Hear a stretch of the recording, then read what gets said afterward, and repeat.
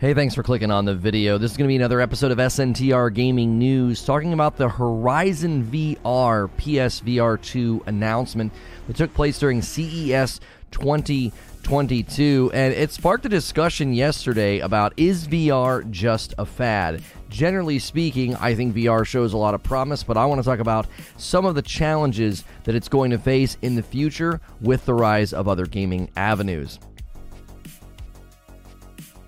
This is an SNTR update. Horizon VR was announced during CES 2022 to a lot of shock as well as praise, and many are starting to wonder, is VR the next wave of the gaming future, or is it just another fad? This looks to be the centerpiece of the PSVR 2, given the way that they announced it and couched it, basically the next generation of VR for the PlayStation. If you like these quick updates, be sure to hit subscribe and the bell button, or check me out over on SNTR Gaming, where I stream these live. So this was the centerpiece of the announcement. You can see here, they introduce it, they talk about it. There's been some other commentary that I'll read to you in just a moment about what this game is going to do to the VR landscape. It is a side experience. This is not part of the Horizon Forbidden West main game, and it is not launching at the same time as Horizon Forbidden West. This was basically a teaser trailer, so we don't even know what their target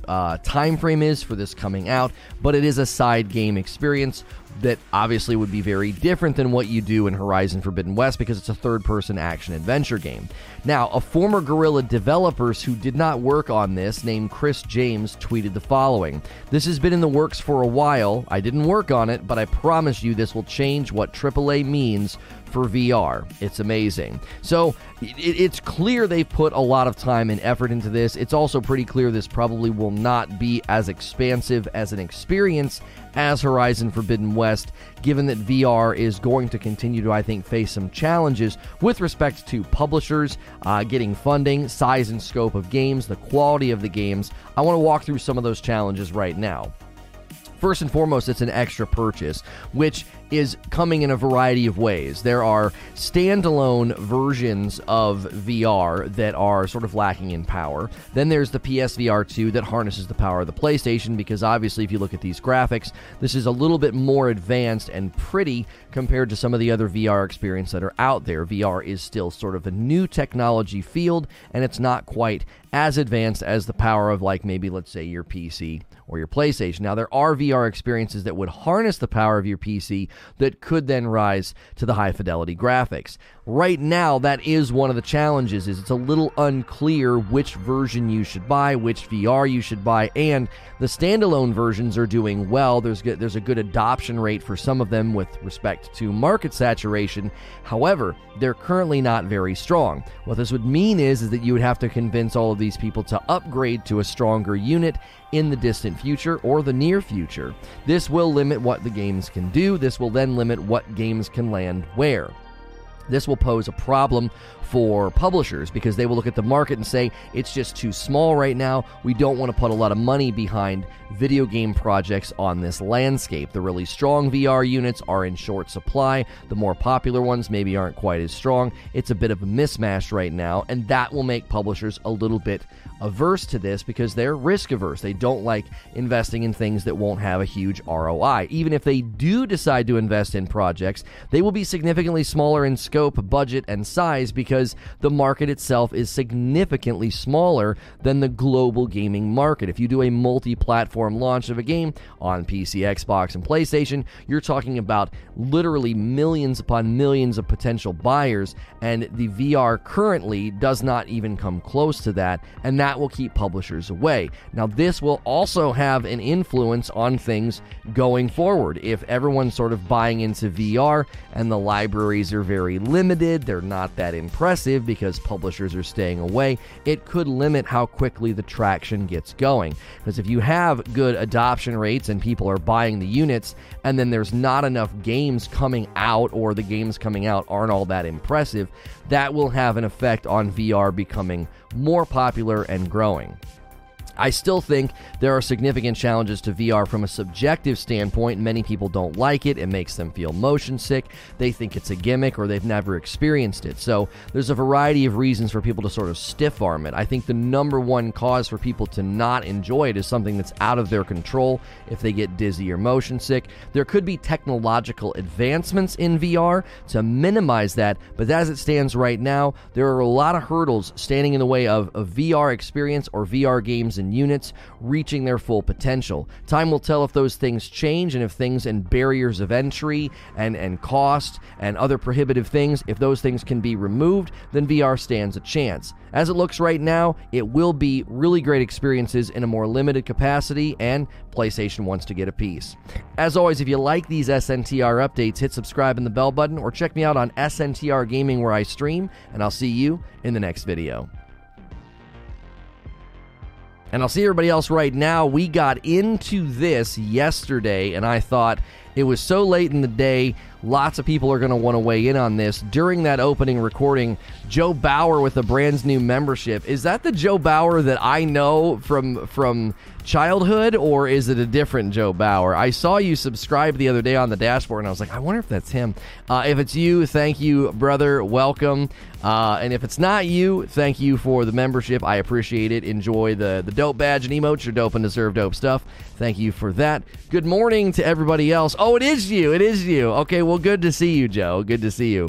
A handful of you guys, Jeff and Jeremy, reached out when everything went down in the summer of 2020 to kind of check in on me, and I appreciated that. Like, there were some still long-standing friendships there of like, holy crap, bro, are you okay? That was a comforting thing to think that you homies were still around. So we obviously are in a very different scenario now, but things are looking very, very good. We are nearing 10,000 subs on the channel, and that's crazy given everything we've had to do. The risks that we've had to take and the big decisions we've had to make end of last year are really starting to pay off. So good to see you, Joe. Good to see you, Feed. I see you in the chat. Good to see everybody. What's good, Hilly? And Barrier and Melrose. We've got some really good plans for 2022. We hope you guys enjoy them. I was running some things by Hilly last night, some stuff that we have planned. Later today, we have a stream about Nightingale, the game that debuted during the Game Awards, and we're going to be walking through a pretty significant update. They sat down with Games Radar to talk about the game, and there's really, really good information for those that are interested. So be sure to smash the like button. Be sure to smash the like button, get us our first 100 likes as we delve into a subject that we've talked about before, and I used a phrase that really sparked a lot of debate yesterday, and I've had to qualify it and maybe even adjust it because the phrase mainstream is difficult to define even within a certain realm. So if we're going to say, oh, this is what I said yesterday. I said, well, I don't think VR will ever be mainstream in the gaming world, and I outlined all the potential challenges, kind of what I did in that video. And I got a lot of pushback because it's rising, it's being invested in, it's the next technology wave is what a lot of people think, and so I got a lot of pushback. It did seem like a lot of the pushback stemmed from the fact that people were like, there's all these other fields that VR is going to be significant in, which I would never disagree with. I don't know enough about those fields to formulate a disagreement. However, in the field of gaming, I think for the future of it, it will always face challenges unless there's some significant developments to remove the barriers of entry, the prohibitive things that prevent people from delving in and thinking, oh, I'm going to play a VR game, until they can remove those things. Like, you can't change the way people's eyeballs and brains work. There's science there, and whatever percentage of people that cannot enjoy VR, akin to how there's a percentage of people that cannot enjoy a roller coaster, right? There's just certain things in our makeup that we can't enjoy certain things. I would actually say there's probably a higher probability of people having a negative experience in VR than the number of people who have a negative experience on a roller coaster, right? I think there's probably a higher probability of strapping something to your face and having it really close to your eyes, having a higher probability of a negative experience than those who like ride a roller coaster and say they get a little dizzy, vertigo, or motion sick or whatever. Some of that could be just driven by fear. People just don't like the idea of going high up in the air, strapped to a bucket seat and, flipping around and corkscrewing, through the course or whatever. So, scientists, upon hearing Lono hold my bear, hold my bear, that's going to be, I think, one of the significant barriers of entry is if somebody has, think of it this way, let's say they have these technological advancements and things get better. Cool. That doesn't mean you're going to be able to convince people who just one time had a negative experience.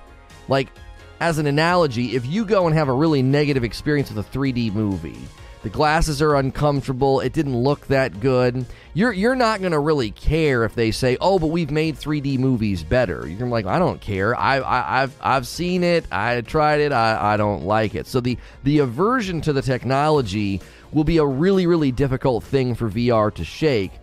In the realm of gaming especially, I think. Because I think in the realm of gaming, you're going to struggle to have an impressive library as well as impressive graphics. Because yesterday, one of the things that got sort of touted out to me was, oh, look at this standalone VR unit. Look at how well it's doing. Look at the attach rates and the adoption rates. I'm like, well, that's great, but it's pretty weak. It's a pretty weak piece of equipment, okay? So frontline developers are going to be like, well, we could make a VR game, but look how much we have to limit the graphical fidelity, and look how not powerful the device is, right? This doesn't seem like something that we should get into, or they approach a publisher and maybe they really do want to make a VR game, and the publisher's like, that market's too small right now. We're not going to make any money back. Like, your budget and what you need with respect to the technology, the development, and the creation of this game is going to far exceed what we can make on it. There's not enough people to sell it to. Someone in chat saying, and I hadn't considered this yet, this is actually very interesting given other things I've talked about with brain science and screens and children.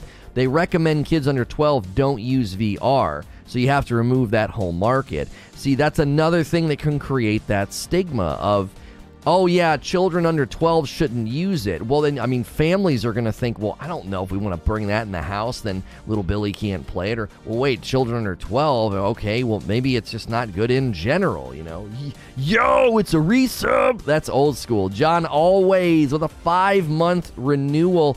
Thank you so much for that. We need 17 more likes for the first 100 likes, so go ahead and do that. Over 200 people here already. Good morning, good afternoon, and good evening. Welcome to the show. Asking the question, is VR a fad? I don't think it's a fad. I want to hear from you, though. Let's see. Let's get a poll going. Is VR in gaming, let's do that. Is VR in gaming just a fad? Yes or no? Let's see, because there might be a lot of disagreement on this. It could be heavily slanted in the no, like, no, it's not a fad. This is gonna take us to the moon. There's so much here. So answer the question and welcome in to the discussion. Butter says it's bad for eye development. Well, and this gets really, really deep. Okay, this can get kind of complex. It can get kind of philosophical. But let's have at it. Our integration with technology won't be fully understood for probably another 50 years. It will take, psychologists and sociologists and even, I would even say maybe even political science, educated persons, majors, whatever. It's going to take 50 years to fully grapple with the impact of how much we integrate with technology. Like, you can go back and look at the impact of the printing press on literacy, for example. The dawn of this technological, wonder of the printing press and what that did to literacy rates and education and higher learning. You can trace like a trajectory from that moment, right? And all these different things that happen as a result of the invention of the printing press. And we don't even fully, we're not zoomed out enough yet. We're so close to everything. I literally graduated high school 22 years ago, and none of this stuff was a thing. The way that cell phones have evolved, to the dawn of the iPhone, to mobile gaming, to the experiences we have on our gaming systems, to the technology of our televisions and what they look like, and how far advanced movies have come. Look at the difference in when The Matrix came out. I was in high school, and to now. Obviously, people have their opinions on the new movie, but look at the quality and the CGI and the technology. It's at a breakneck speed. I don't know if there's ever been a time, we would need somebody far more educated and an expert in the field to commentate on this. Are we living in the literal fastest era of technology advancements? I think we might be. I honestly think we might be, because if you look at discoveries for medicines and like cancer research and life expectancy and computer technology, I honestly think we might actually be in the literal fastest era of technological advancements. I think that things change and upgrade and get better at such a speed that we can't even keep up with it, right? So that would be the worry. Would be we don't fully understand how integrating with technology to the degree that we are, what sort of an impact that's going to have on our psychology and our development. Look at the impact it's having on culture and how we interact, and from political discourse to philosophical and religious discourse. Look at the impact it's having on how those things take place. I think that is just the beginning of the impact of our technological integration trajectory. Alarian said something. He said, just devil's advocate, didn't we hear all the same stuff when there were kids about sitting in front of the TV and how it would melt our eyes and all that? My mom thought I was going to go blind. Well, no, that it is bad for your eyes to sit too close to the television. That science hasn't changed. We were always told don't sit too close to the television. It's bad for your eyes. And it is. It creates eye strain. It's too bright. It would be like staring at a light bulb for 25 minutes. It's not good for you. You end up seeing spots afterward, right? It's too intense. That hasn't changed, by the way. What has changed is greater understandings of blue light and brain stimulation, and you can look at the studies of understimulated brains in orphanages that led to the study of overstimulated brains and the impact that it's having on young children where their brains are overstimulated from too much screen time, and it leads to learning disabilities, behavioral problems, social problems, obesity. All these things stem from an inordinate amount of screen time at a very, very young age. Now take that as a sort of a microcosm of how strong the impact that these things have on your brain, and trace that out over your life. Just because you're 15 or 16 doesn't mean those effects are not still there. They might be a little bit more subdued, right? They might be a little bit more subdued, but they're still there. And continue that trajectory into adulthood where you're working in a cubicle all day, video games, and now with the dawn and the rise of VR, it's just one more way for your brain and your experiences to be significantly modified. I'm not suggesting it's wrong. I'm saying, talking about the health concerns preventing adoption of the product. Right. There is certainly something to be said that, yeah, the concerns about it wouldn't be enough to slow it down. It would have an impact, Alarian, but screen time for children, I don't know when it's going to start to change. It'd be interesting to see if they've done any studies. Has the science impacted the behavior of the culture? Like, are parents becoming more aware setting your 2-year-old in front of the TV or an iPad or something is horrendously bad for them? No judgment. This is science. I'm not judging you. But is the science changing the behavior? Are parents being like, oh my gosh, we should stop doing this, or we need to really curb it down and minimize it? Like our 6-year-old stares at screens all day, and we're noticing, the behavioral things. My children get to watch a movie about once a week, and they get to play video games once a week. And I will tell you, it has a significant impact on their mood and their behavior for the hour afterward. It's like if they watch an hour of television, I have a somewhat grumpy, overspent, overstimulated child for about an hour. I got to bring them down out of that cloud. They're annoyed and irritated. They don't like that we have to turn it off. They tend to be more prone to kind of throw a fit and cry. And this is after watching, a cartoon like Bluey or something, or a movie. Like I can see it, Now imagine if I was letting them do that every day for 6 hours. Like, what am I doing to their poor little moldable brain if it's just an hour, 1 hour of experiences like this affects their entire mood and disposition? This is why we limit it. It's like it's a treat, or when my wife and I have like a therapy session with our therapist and we do the Zoom. Last night, our babysitter had to cancel, so we didn't get to have our date night. And so we did the Zoom call. So when we do the Zoom call, they get to watch a movie. When the babysitter comes over, we tend to just play board games or something. But we play about an hour to an hour and a half of video games on Saturday. They get to play with me. It's like a really great thing. They get really excited. But boy, oh boy, when it's time to shut it off, they have a very, very hard time with that. And you can see behavioral patterns in children that don't necessarily stop in adulthood. They just sort of change shape, right? They just change shape. Babies cry when they're hungry. Kids are grumpy and maybe get a little fussy when they're hungry. Adults, we get hangry. Like, that doesn't go away, does it? Like, your mental response to that kind of a stimuli doesn't necessarily go away. It changes, right? You're not standing in a McDonald's and like crying, like, it's just taking too long. Like, maybe you are. Maybe you didn't ever really grow up. Twitter's an example of an entire generation. Well, maybe not a generation, but an entire culture of people that are like stuck in like high school Gossipville. But that's another example there. Like, look at the behavior of people on Twitter, and you can clearly see they've not risen out of like the zero self-esteem, super insecure, arrested development, gossip-centric, drama-focused, addled brain. Like, that is Twitter. It's becoming its own sort of subculture.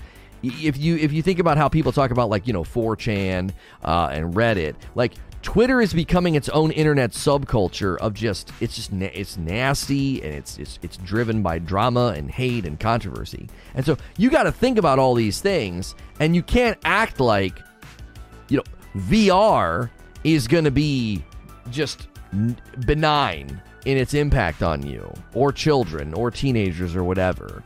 So if Horizon VR is spectacular and it impacts the market, and AAA studios really start backing VR experiences, and more people start buying the PS VR 2, and it becomes a more prominent thing in the gaming world. Well, don't pretend that it's just going to be a benign experience. It's going to have an impact on you. It will. It's not going to be neutral. I don't think that's possible.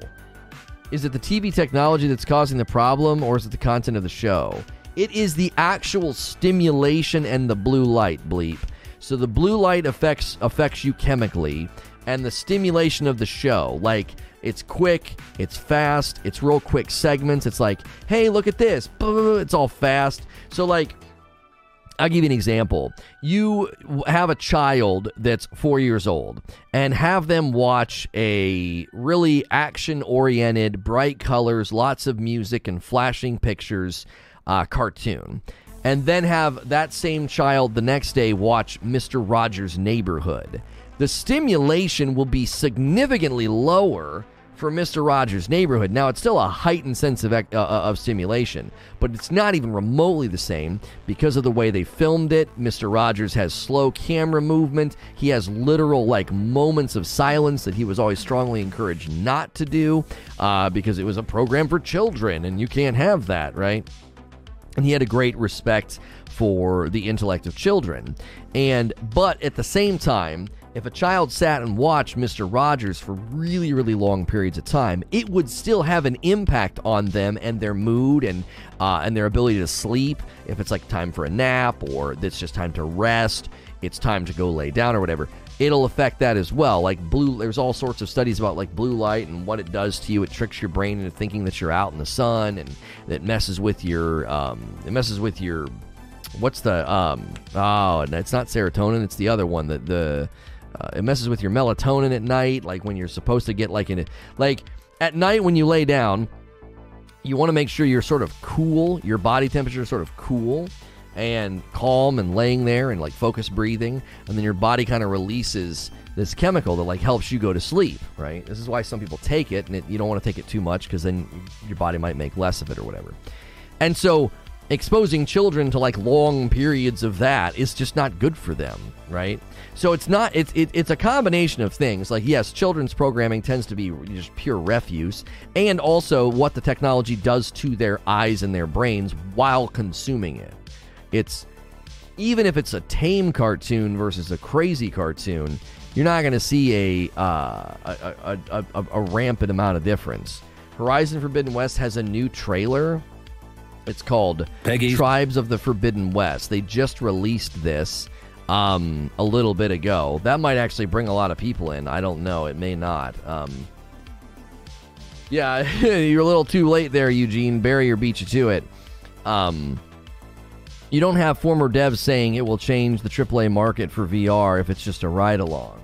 Sure. This experience, he's speaking very specifically. So the guy that used to work for Guerrilla, he's like, listen, this is going to change his exact wording. Let's go to his exact wording here. His exact wording was, I did not work on it, but I promise you this will change what AAA means for VR. Now, he could be saying a number of things there. I take it as he's saying this is going to change expectations, right? This is going to change expectations. AAA in VR is going to, this is what it's going to mean. It's going to mean like primo, top shelf, very, very well built, beautiful, high graphical fidelity experience. I heard VR needs 5 years to blow up 5 years ago. Well, I don't know if we would call it blowing up. I would say it's on a very good growth trajectory. Somebody left a comment on yesterday's video, and they said that VR needs to have its watershed moment, and then it'll be massively accepted. You know, like the iPhone is a watershed moment in the mobile world. It is, right? The first iPhone was a watershed moment. It changed the industry. It was industry disrupting. And VR hasn't really done that, right? It hasn't really landed in a way that like, oh my gosh, everybody has to have this, in the way that now mobile phones have been completely reshaped. From, if you go back like pre-iPhone, because I got to see this happen like in real time, because I worked in the cell phone industry. I was a sales rep in a store, and I saw the 3 years leading up to the iPhone, and I saw the 3 years after. I worked at AT&T for 6 years, and the impact was insane. It was immediate. I mean, they're shutting down Blackberries as of like this week or something. Like that is one of the results and one of the causes here, that like, you know, Blackberries just are no longer a thing. Why would you want to use that? Everybody's using these big, giant touchscreen phones. By the way, if you're new and enjoying the conversation, make sure and take the poll at the top of the chat. Do you think VR in gaming is just a fad? Most people saying no. It's about a 70-30 split right now. So 7 people saying no to every 3 people saying that no, yes, it is a fad. So there is a percentage of you here that do think this is just a fad. It'll never really catch on. I think there's a lot of reasons to think that VR will struggle. I believe it will struggle. I don't necessarily think it will stay subdued or out of the market. I think it will become a large piece of the gaming market, but I think it's going to face a significant amount of challenges, and some of these challenges I think are insurmountable, at least now. Unless there's a giant, again, in 10 years, there could be some crazy giant technological breakthrough where the challenges of the subjective experience of the person can be overcome with technology. Because right now, whatever percentage of people slap that visor on and are like, It makes me motion sick. I don't like the way that it makes me feel. There's a variety of responses, right? I got motion sick. I got dizzy. I didn't like the way that it made me feel. There are people that have said, like, did you just feel kind of weird afterwards? There's a spectrum there of negative response that currently can't be overcome. It's just up to the person, right? Like, my wife takes Dramamine when she flies, right? There's no technological advancement in flight that can change the fact that she gets motion sick on a plane, you know, and air travel has come a long way. It really has. I mean, if you look at the industry and the network of flight, I mean, it's insane. You know, one airport shuts down and the globe is affected by that, right? Because so many planes touch that one hub, but she still feels it, right? And I don't know. I have severe doubts that they'll be able to overcome that, because it's just basic brain science. It's a visual stimuli that creates a sense of movement and motion that results in a negative response. And I don't know if you can change that, because think about it from this perspective. VR at its greatest point, at its greatest state, will usher you into a truly immersive experience. And I don't know if we can pretend that, like, that's not going to result in a lot of negative things for many people that try it. I didn't like the way that it made me feel. I felt queasy afterwards. I felt queasy when I was in there. It's just too much. It's a simulated reality. It's not real. And your brain's going to know that. And your brain's going to feel that motion and that movement. And it could potentially reject it. People who can't sit backwards on a train without getting nauseous or weird. I've never heard of that. They can't sit backwards on a train. I've never heard of that. I've heard of people getting motion sick on trains, on planes, or even people in the back of a car. They got to sit in the front seat, or they can't read. Think about that. Is there a technological advancement, do you think, that could help you not feel queasy reading in a car? You just can't do it. You're like, I just can't do it. I look down, the sense of the motion of the car, me focusing on the book, I get queasy, right? There are people that experience that. I've experienced that before myself. If I'm in the front of the car, no problem. I was in the back of my friend's car. It was a windy road, and I was trying to read a book. And boy, it didn't last long. I felt awful. I was like, I've never had this experience before in my life, right? You're not a technological advancement to minimize how my brain and my inner ear and my eyeballs experience motion and movement. I don't see it. Now, I'm not going to say it's impossible. I'm saying it's going to be pretty improbable that you can come up with a technological advancement. Beyond that, think about it like this. Beyond that, who's going to pay for that? Who's going to pay for the R&D to develop that technology? You know what they might say? They might be like, there's not enough people that feel that way. We're not spending the money on that crap. You know how long it would take to develop a virtual or simulated reality that portrays the motion in a way to the eye that it doesn't create a sense of dizziness or motion or nausea, you know, in this percentage of the populace. They might be like, there's not enough people for us to do that. You know how much money we're going to spend trying to do that? And then they would just not do it. About 75% of adults use some sort of vision correction. 64% use glasses. Unless VR allows people to wear glasses comfortably, it's a fad in my opinion. So Hilly thinks, in light of how often people have to wear vision correction, it's going to have a huge barrier there as well. Like, I can't wear the thing on my face. The last 2 days show that VR need to get info into people's heads about the motion sickness they might experience, explain to them why it happens, and teach them how to overcome it, because I have overcome it. I wanted to throw up, but I came back after researching and my brain learned. It took 3 to 5 sessions.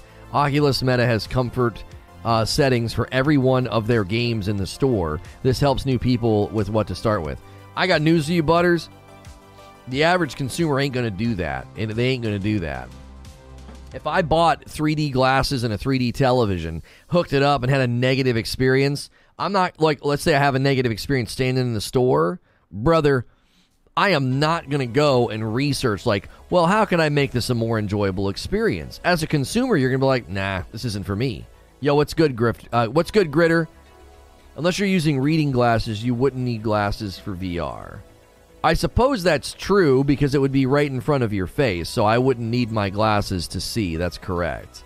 Unless, of course, see, this is where it gets interesting. There were times where I took my glasses off at night and would read in bed, and I could feel like my eyes being annoyed about it. They were like, they weren't straining, right? But they were annoyed. It was like, I'm not wearing my glasses. So, I don't know. I'm curious if that would be an effect as well. Like, taking your glasses off and putting on VR, will that have a negative impact on people who wear a certain percentage of prescription? Like, could it be that like the higher your prescription, maybe that's going to lead to a negative experience? I'm not saying it would lead to a negative experience. I would just be interested to see if that could be another piece of the puzzle of like the subjective and potential consumer aversion to VR, being like, I tried it, didn't like it. I had to take my glasses off. It made me feel kind of funny, right? My dad's basically blind and he does not have his glasses on, so he would not be able to play VR. Yeah, depending on the level of your prescription. I think Metaverse will be an AR, not necessarily a VR. You like an augmented reality, right? Max says they already fixed the vision part. If you're nearsighted, you don't have the same issues, but they sell lenses for others with sight issues. Just more barriers of entry. Do you see? That's just more barriers of entry. That doesn't mean the product is flawed or not going anywhere. I'm just establishing barriers of entry that pose challenges to the technology, becoming commonplace. As common as a cell phone, right? As common as a cell phone. I think that's a big, big challenge. Because you go and grab a phone, and it's cool and it's neat, and you go to the one that you think is the best. With VR, you're going to put it on your head, face, whatever, and be like, there's a spectrum of experience there. Holy cow, that was existential and euphoric, or it was okay, or it made me feel queasy. Like, there's this whole spectrum of subjectivity. Think about it like this. I think this is a good way to think about it, okay? And by the way, thanks everybody for being here. This is obviously a little bit different than our normal deep dives into games and stuff. We got a poll at the top of the chat. Smash the like button. If you haven't hit subscribe yet, feel free to do that. Welcome into the conversation. We'll look at this Horizon Forbidden West trailer here in a moment as well. They released a new trailer, Tribes of Forbidden West, and it's 2 minutes long, and it looks like it's just sort of a fly-through of the different biomes and the different tribes that will be contained in them. So think about it like this. This is another way to think about the subjectivity of VR, okay? Go to, your 20 gaming friends and ask them if they like playing Dance Dance Revolution. And they might be like, no, it's stupid, or why do I want to stand and do this, and blah, blah, blah. Okay. So not everybody likes that game genre, okay? Well, go ask your friends then, how many of you like to play, Overcooked? It's running around with your friends and you're cooking food. There'll be a spectrum of people that say, it seems stupid, or I didn't like it, or whatever. How many of you like, first-person shooters, third-person shooters? Think about, we've had this conversation recently, right? There are people that say, I really just can't get into a third-person shooter or a third-person game. I think there's a greater number of people that struggle with third-person shooters, but there's also a slice of those people that just cannot get into a third-person game, okay? That's a thing. Why? The immersion, right? They reject the genre based purely on immersion hurdles, right? It's an immersion hurdle. They're like, I don't like it. I don't like being behind my character. I like to see the gun. This is largely related to, the dawn and the popularity of first-person shooters who created an entire generation of gamers, and that's sort of your base-level expectation when you play a game, is that you're going to be in a first-person perspective and everything's kind of in front of you. And when you play a third-person game, it feels slightly, out of the norm or less immersive or whatever, okay? So, if within gaming, you can sort of see and readily accept that even though third-person games have become spectacularly amazing and they're phenomenal, okay, in the realm of the gamers and the opinions on it, there are many people who will just never touch a third-person shooter. They'll just never do it. They're like, I don't like it. I don't like the immersion. Now, consider with me, VR is like an a priori genre before the genre. Do you see? VR is a genre. It's like the main genre, and then there's subgenres beneath it. Oh, what are you playing? Oh, it's a fighting game. Oh, okay. Oh, what are you playing? It's a VR fighting game. It's a main genre before you even get to the genre of the game. It's like, well, what type of games do you like playing? Oh, I like playing RPGs, and I like playing dungeon crawlers. Okay, cool. Right? Okay, cool. And then, I like playing VR RPGs and VR dungeon crawlers. So it's like this prior genre before you get to the genre. And what do we know about genres? If it affects the immersion, it comes down to pure subjectivity. People saying like, I just can't get into third-person shooters. This will be a persistent thing. I don't care how good the VR gets. I don't care how advanced the technology gets. Third-person shooters and third-person games have gotten significantly better and more beautiful and impressive over the course of the years, and you're not going to convince somebody who's just like, I just don't like those types of games. There are people that don't like isometric games. Why? I just can't get into it. Like my player feels far away. It's like on the ground, you know? This is another element of the subjectivity factor that like, I'm not discounting VR when I'm saying this. What I'm saying is this is another barrier. This is another barrier of entry. It's another thing that's going to keep people away, potentially. Risking repeating stuff. They're on VR2 now, and it's not. And if not for the sickie, VR arcades were doing well. Oculus does and did okay. Google goggles is neat. Soon, I'd say it's niche, but not a passing fad. Okay. Yeah. Right now, it is very much in its own little niche. Which everybody's like, it's niche. Plenty of people say niche, by the way. I'm going back to saying niche. I realize like there's multiple pronunciations of that word. So frick you, and get out of my comments about it.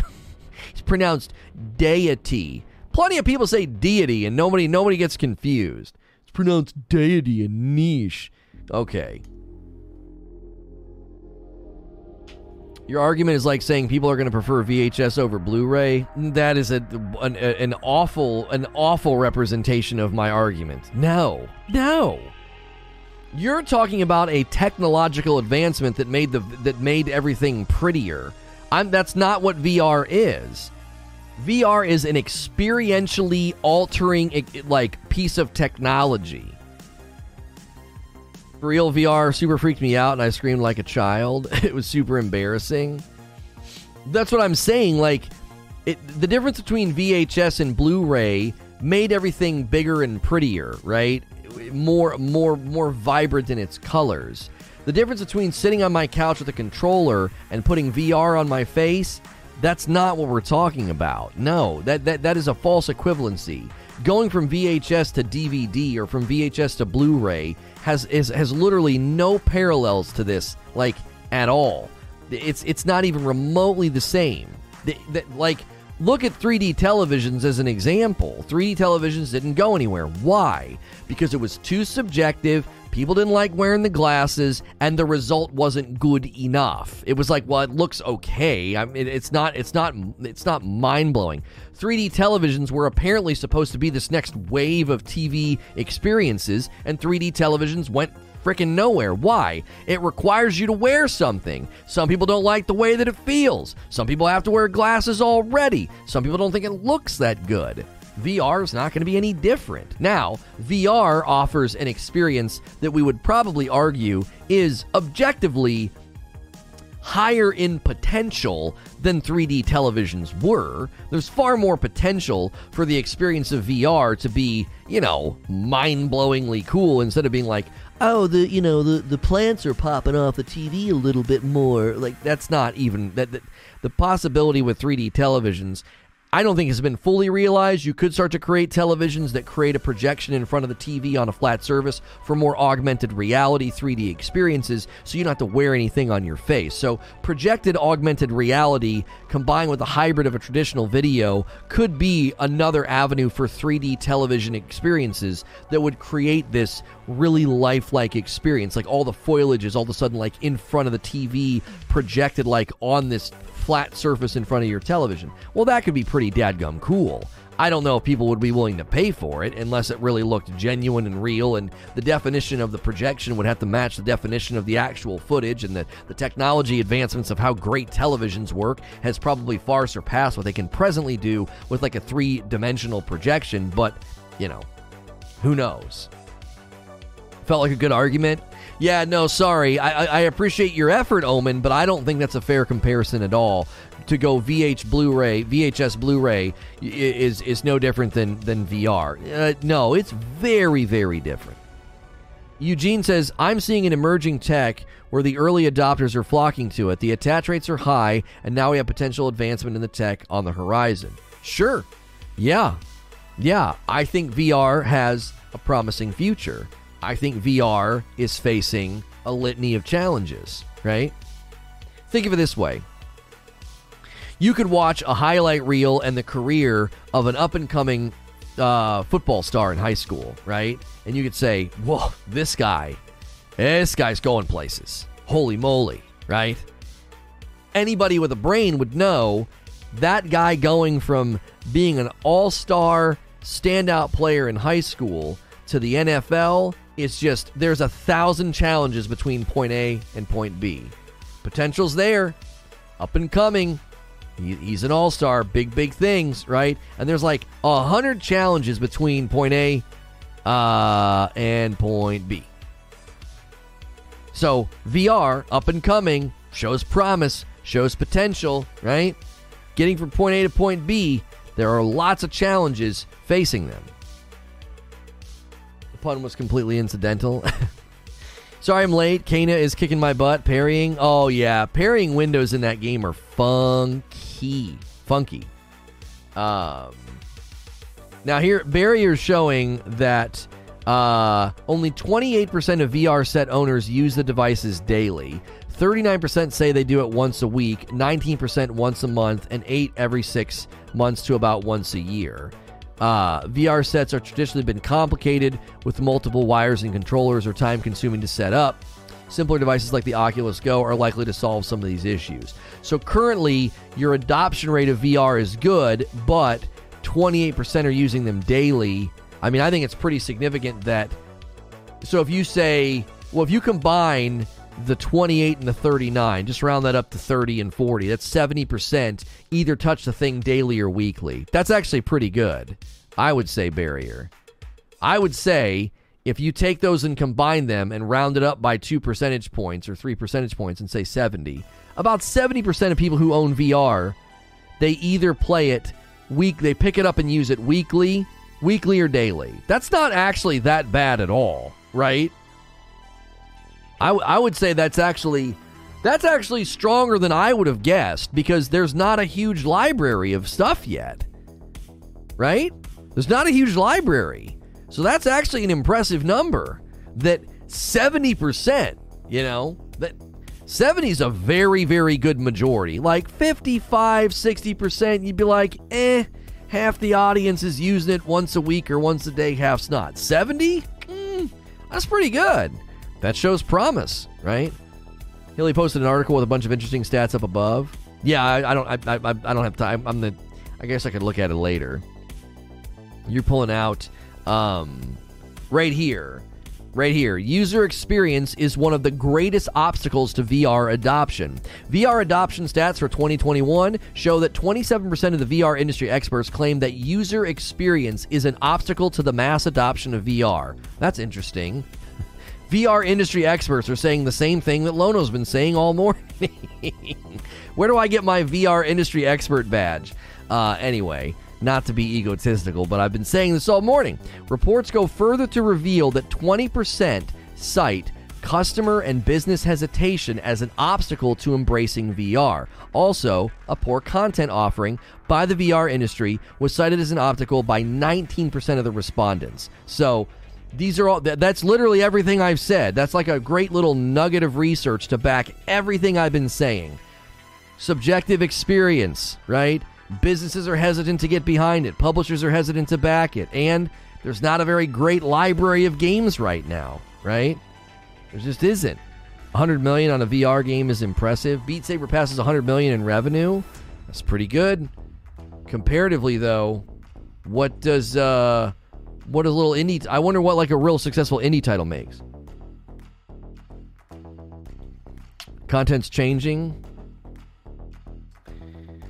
Yeah, definitely, Eugene. This is what's going to be interesting to me. Eugene. Because you know what Sony's doing, all right? This is getting good. This is getting good to think through. If you guys are enjoying the conversation, hit subscribe, hit the bell button, hit the like button. We're getting closer and closer to 10,000 subs. How are we faring today with new folks on this subject? How are we faring? Let's check here. Not bad. Four new folks. Make sure and hit subscribe if you're enjoying the talk show. I'm a Safe for Work broadcaster. You can subscribe in confidence. I'll be in your sub feed all week with variety gaming topics. People treat me like video game radio. They throw me on in the background because, again, I'm safe for work. Okay. Now, what Sony is doing, this is so good. Sony is going to apply Sony's business model. And what is Sony's business model? Make the tech and the games look amazing, and you can only play them on our platform. Now, we know that they're looking at the potential and the power of the PC marketplace. Just next week, we're going to check it out. God of War comes to PC. This is after Days Gone and Horizon Zero Dawn. These are significant titles to leave the PlayStation ecosystem and land on PC. This is significant, okay? So, that happening, the question would be, will the PSVR 2 be compatible with these games if they ever bring them over to PC because it's such a significantly larger marketplace? Or is Sony going to do what they do best, which is push their hardware? Yep, you got to have our stuff. Yep. You got to have our stuff, right? You got to have our PSVR 2. You got to have this. And what does that do to the marketplace? Okay. This can cause two things. It can cause consumer confusion because they'll be like, I don't understand. I bought this standalone VR unit. Why can I not play this VR game? Somebody made an analogy earlier to VHS and Blu-ray. Imagine buying a Blu-ray player that can only play, half of the Blu-ray games, movies that are out there. Well, you'd be a little irritated, wouldn't you? So, consumer confusion will no doubt result with Sony doing what Sony does best, which is, if you want to play the greatest, newest, greatest, awesome, cool-looking games, you got to buy our system. Now, again, that's changing with PC, so they may decide to make the PSVR 2 compatible with their games via a PC. We don't know yet. We don't know if they've said that. The second thing that will result from this is a fragmented library of games that, if you want to play them all, you have to have multiple VR devices. Do you see? This is another barrier and challenge for the technology's mass adaptation. Why? Well, because it's a new genre of game that if you think is dope, you're going to need to have like multiple VR devices in your house to play them all, which there are plenty of gamers that do that. I have a Nintendo Switch, a PlayStation 5, an Xbox Series X, and a couple of gaming rigs, right? I got it all. Except for like, I don't have any handhelds. I don't have like a Game Boy or anything. So that's another challenge, is the companies themselves that try to insert themselves into this industry are going to cause a fragmentation effect of like, well, I like VR, but I can't even, there's 100 great VR games available, and then, well, there's 20 over here, and there's 18 here, and there's 33 over there, and first I took my legs off and threw them over there. Like, it's gonna be all over the place. That's gonna be another challenge. It's not gonna be bad or wrong. This is what businesses do. That's another challenge. It's also a tech where the platforms are vastly different. Yeah. They're investing in the tech advances for the average user. Of course, they're going to seek to recoup that. Oh, you better believe it. Here's a really big issue too, says Mac. The original Oculus supports more games than the Quest 2, and it doesn't use the same marketplace. Only some games you have purchased transfer over. You see? Like, this is going to be the challenge, okay? So, look at what happened with gaming consoles.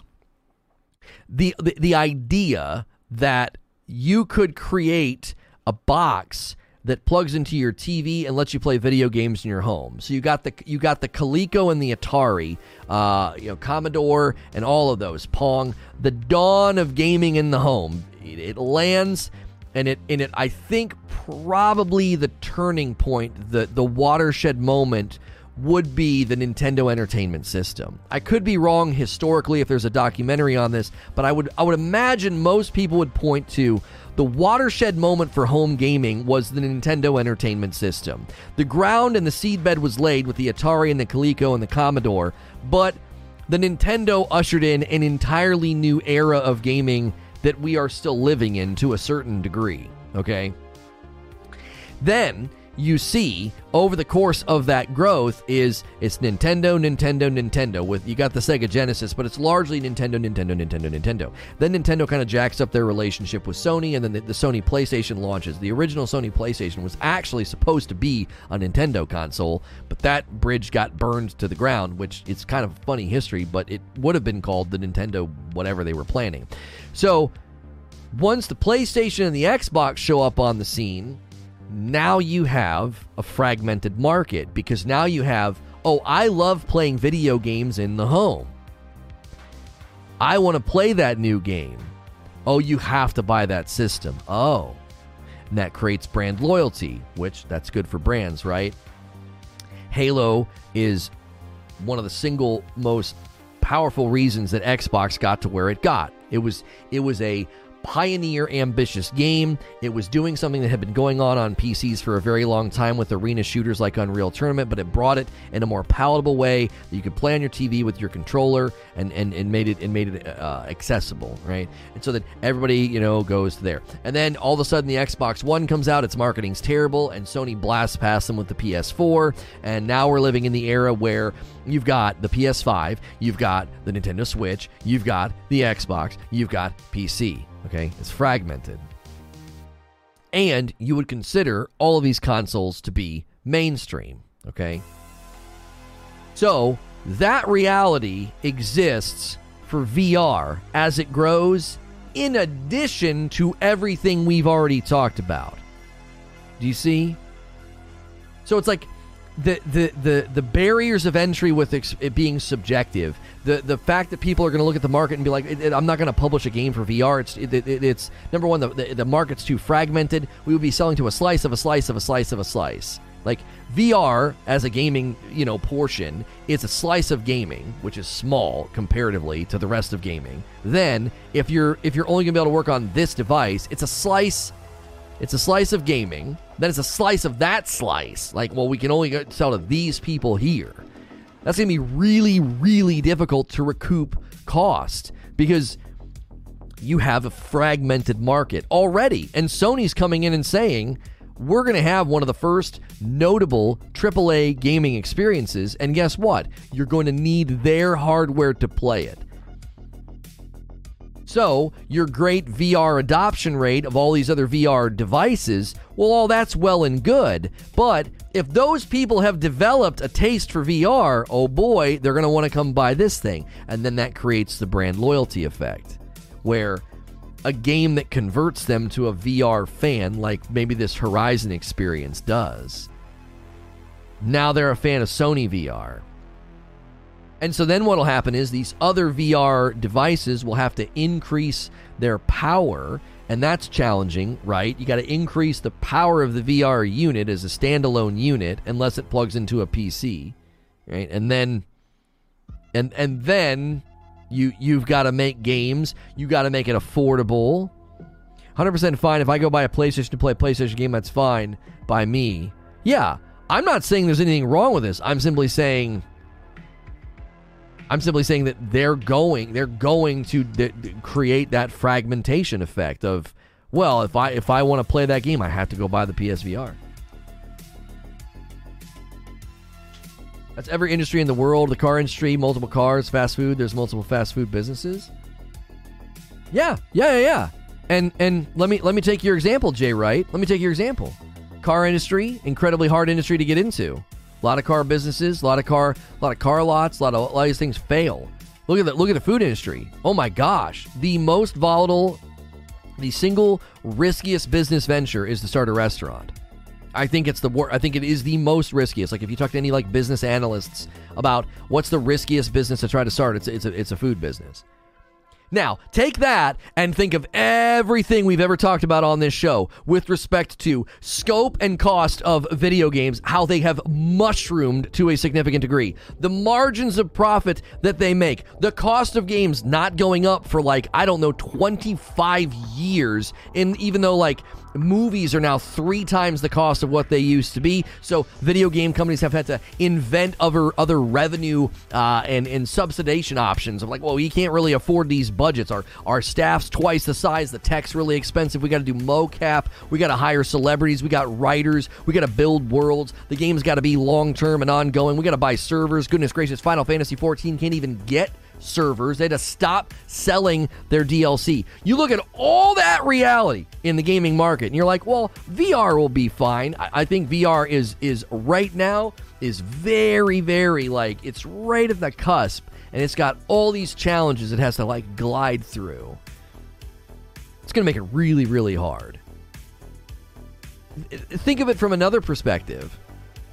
What if a handful of these early adopters or a handful of these VR standalone units, they just stop supporting them? They're like, we didn't make enough money. Nobody made enough games. Boom. Down it goes. Well, that damages consumer confidence. Investors are going to look at that and say, I don't know if we want to go this. I don't know if we want to make these VR games. It's got a ways to go. That's why I said yesterday, it's 10 years. I guarantee you, at this point, not guarantee, my prediction is it's 10 years before VR is at a position where you can confidently buy it and have a great library of very, very well-built games, and there's a regular delivery of big AAA VR titles. The budgets and the profits are more aligned because saturation's better. It's easily 10 years away. It's so shaky right now. The potential is massive. The challenges are there's a litany of challenges for it to do well in the market.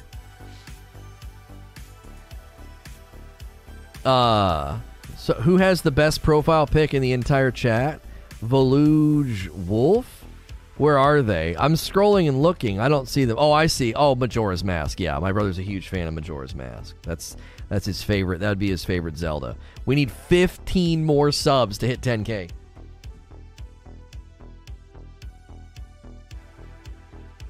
Would you compare VR to the Dreamcast?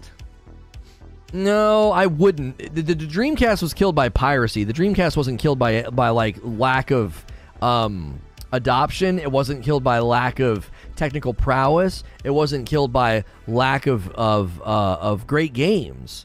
The Dreamcast is the greatest console to ever be killed by the users. It is.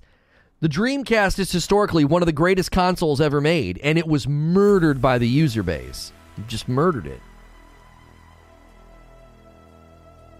It's very, very unfortunate. The controllers were well built and they felt great. They were advanced, little screens and stuff. They were doing things other systems weren't doing. It was amazing. It had the worst controller ever. It had a great controller. What do you mean?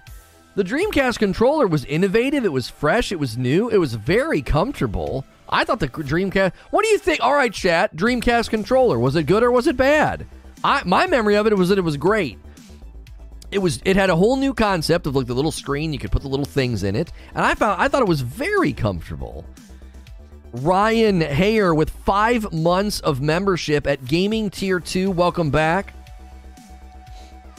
I'm pretty sure the other reason why it was killed is because at the time the PlayStation 2 was the cheapest DVD player.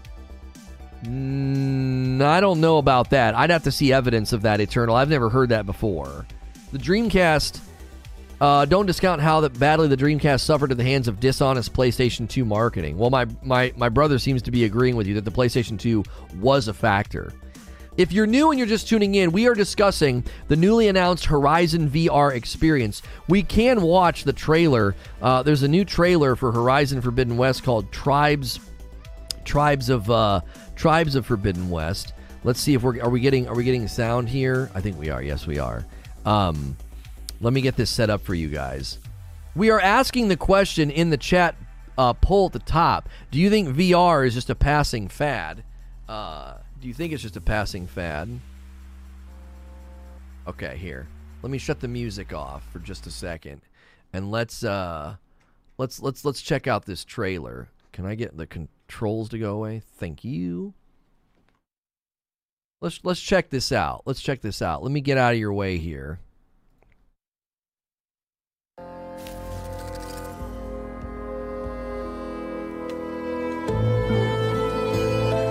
At the eastern edge of the Sundom, the Oseram stake their claims on the frontier. Tinkers, builders, revelers. Meanwhile, the Karja guard their border, afraid of what lies beyond. In the Forbidden West, in Plainsong, a red blight consumes the fields, threatening to destroy the cycle of life and rebirth.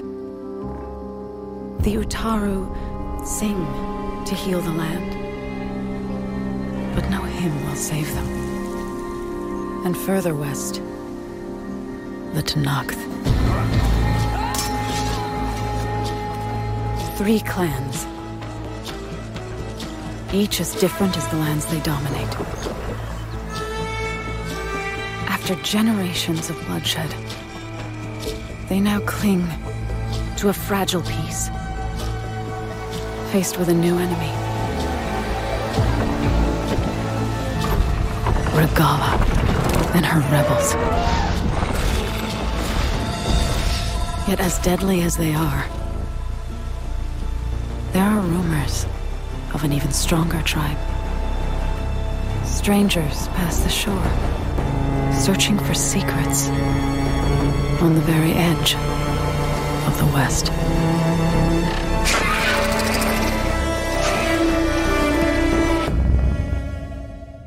Okay, well, that looks incredible.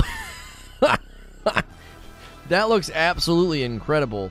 Look at what it did right after, too. It's like, hey, do you want to go watch this guy? It dumped me right in my own stream. Dumped me right in my own stream. That's crazy. I wonder if people are actually watching that and ending up in this stream. That would be so funny if we get like a recommend off that. I highly doubt it. I highly doubt it. I'm going to go incognito and look at it and just see. Me? I'm just going to see. No, we're not. We're not. Well, we are. We are kind of down next to the comments incognito. Okay. All right. Well, we might get a good click-through rate because of that trailer. If you're coming over from the Horizon Forbidden West new gameplay trailer, we're talking Horizon VR, the PSVR 2 announcements, and we're asking the question in chat: is VR in gaming just a fad? I don't think it is, but I want to hear from you guys. I got to tell you, totally held back, by the way, right, Eugene? The thing that interests me the most in that trailer is them setting themselves up for a third game, because she's talking about how there's rumors of like another tribe out on the outskirts of the West, and like, well, okay, who are those people? Like, is that your third game? You know, is that the finality of this game? Like, I don't know. That could be like a mysterious sort of, we've saved the Forbidden West, but there's something out there. There's unknown. Yeah, it could be DLC. Yeah. Nice guess, Reckless. Could be DLC. The Unknown Tribe. You know, they could call it something like that. Yeah. This game's looking very promising. I got to tell you, we're gonna have to figure out how I can play that game at length. We got to figure this out. So if you're new or you've been here for a while, We do a talk show like this Monday through Friday, and we've been doing 2 talk shows a day because gameplay tends to not endure, unless, of course, it's like an MMO or something. We've done a lot of diving into New World. A lot of our gameplay of the Lost Ark beta did very well. We've covered Ashes of Creation. From Fridays, every Friday we cover From Software games, so we talk about Elden Ring in the morning, and then in the afternoon we play through Sekiro. Those Sekiro playthroughs have been doing very well, so you'll probably see a rise in gameplay on this channel in the coming months, especially once we get into February, just because I'm still a gamer, I'm still a gamer at heart, and I want to make sure we're showing off gameplay, and even trying to get complete gameplay playthroughs of games could be really, really enjoyable. Even if just once a week we slowly work through something like Horizon Forbidden West, as we once a week work through Sekiro, could be a lot of room for that. But then that tends to stretch the game a little bit too far when it's new. But it's been doing very well for us with Sekiro, and it did well with Dark Souls 3. Little unique there. From Software fans are kind of loyal to that kind of a thing. So, which game are we talking about now? Well, the springboard of today's topic was the Horizon VR announcement, right? They did this at the CES 2020, and they showed this trailer. It's going to be coming alongside of the PSVR 2, and then there was a brand new trailer for Horizon Forbidden West that we just took a look at. So we're getting a really, really good suggest rate today.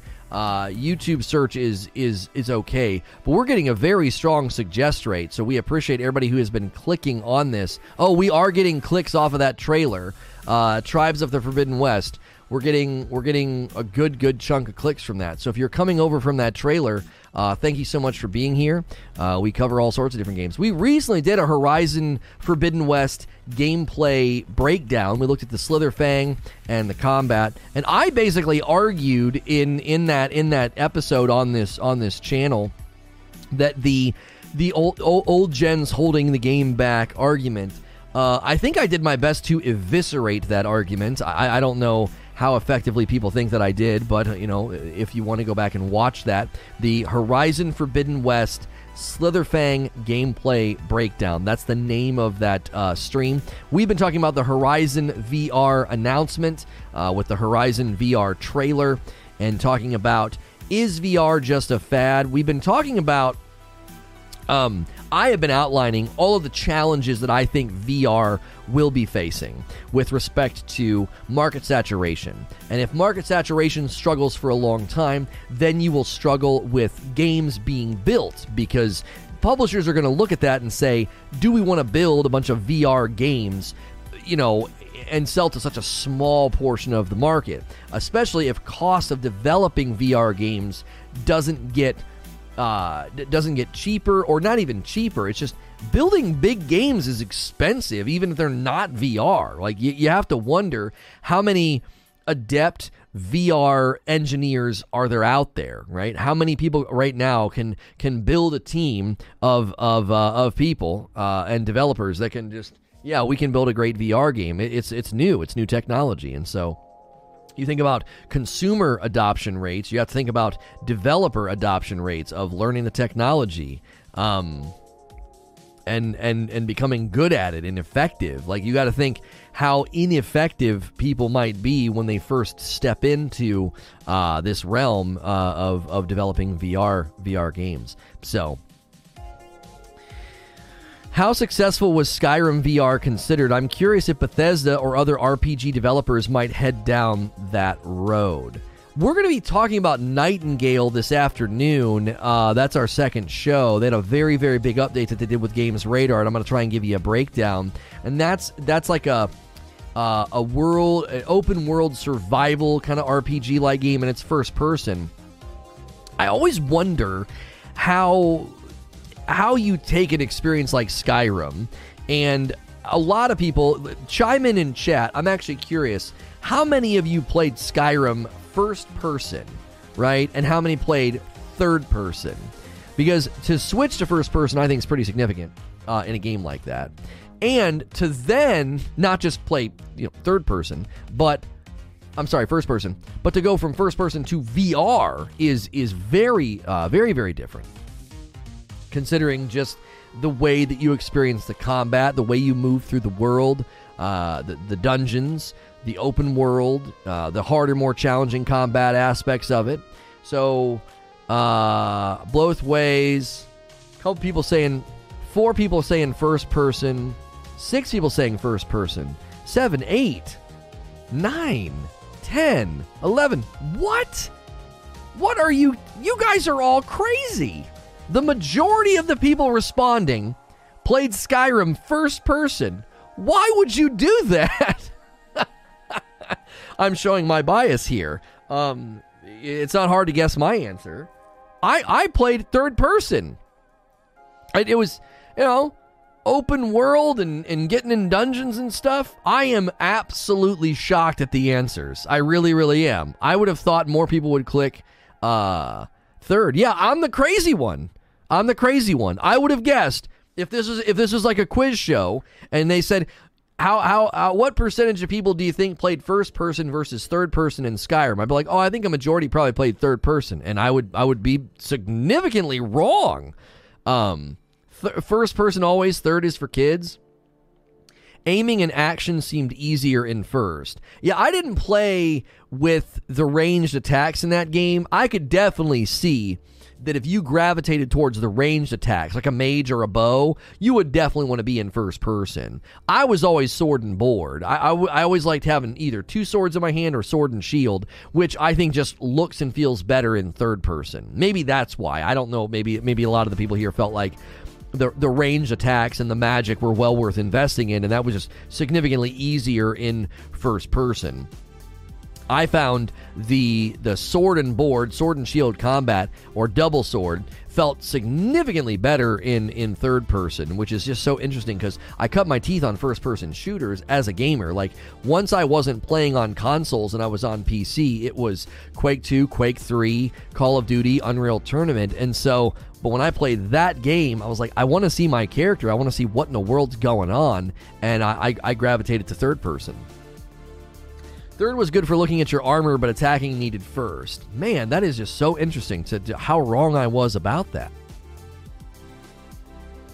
Sorry, Lono, I played Skyrim first person. You don't have to apologize. It's a preferential thing, and I was wrong in my prediction. See, I can be wrong. I would have predicted it in the other direction. I would have predicted like a 60, 40, 70, 30 split. I'd have been like, yeah, I would say the majority of people played third person, and I would have been tragically wrong. Third person does not feel good in Skyrim. Huh. I like how you can switch between the two, says Gritter. Lono, I wonder what you think of Skyrim third person combat now that you have played Dark Souls 3. Oh gosh, I'd probably go back and hate it. I love the combat in Sekiro and Dark Souls. Apparently, according to Eugene, I'm going to like Demon Souls better than Dark Souls. He felt like the combat was... I don't want to misquote you here, Eugene. I'm fairly certain he felt like the combat was tighter and more responsive in Demon Souls. He says it feels, I believe he says it feels clunky in Dark Souls 3. And Sekiro is, Sekiro's been very enjoyable until you got to fight some woman with a bucket on her head, light her on fire. In any case, it's not as janky. There you go. Did you play Red Dead Redemption 2 in first or third person? Third person. Yeah, I played Red Dead Redemption 2 in third person. I wanted to see my cowboy. I want to see him on the horse. I love Demon Souls compared to Dark Souls 3. The remake feels solid. Oh, you got used to Dark Souls 3, but the remake feels solid. Got it. Basket, bucket, busket. Who cares, Ashen? She's dead. And that's all that matters. Stomped on her stupid head after I stubbornly ignored chat. That's the way. That's the way of the road right there. That's the way of the FromSoft road. Let's check these poll results here. If you haven't voted in our chat poll, that's good poll results. We usually have about 500 votes for an hour, so when I see 417 votes for an hour, that's encouraging. This is a little bit of an offshoot topic for us, but the turnout's been great today. Lots of new subs, new members and everything else. And asking the question, is VR in gaming just a fad? And 65% saying no, 35% saying yes. Would love to hear from the people that think it's a fad. We've heard from the people that don't think it's a fad. I want to hear from the people that do think it's a fad. While they're typing up their responses, there's a variety of ways to support the stream directly. I'm always wearing a shirt from 80s Tees. I got on Skeletor today. It's a nice, awesome, large print shirt. Our coffee is probably our most prominent and best way to support directly, especially those of you that buy it very regularly. This is basically a family-owned business. You're not buying this from someone else where I get a kickback. My wife and kiddos pack it up for you. Chat can answer questions about the 3 flavors if you'd like to hear about the light roast, the dark roast, or our seasonal holiday roast. And then so you can use the shirt command, and then those are Displates. We are partnered with Displate, and we are working on a glasses sponsor, so hopefully we can get that ironed out and get everything and get a pair of frames and all of that. Hopefully we can iron that out soon. It's always a slow process with these companies. Like, they want you to go create an account somewhere and this and that and blah blah blah, and now I'm waiting to hear back about the glasses. So Skeletor's got abs of steel. He really does. He really does. That's not me. That's not my body. I know you might think that, you know. Although based on body type, I will say, based on all the current drama on Twitter, I think I'm more fit than Joe Rogan. I'm totally kidding.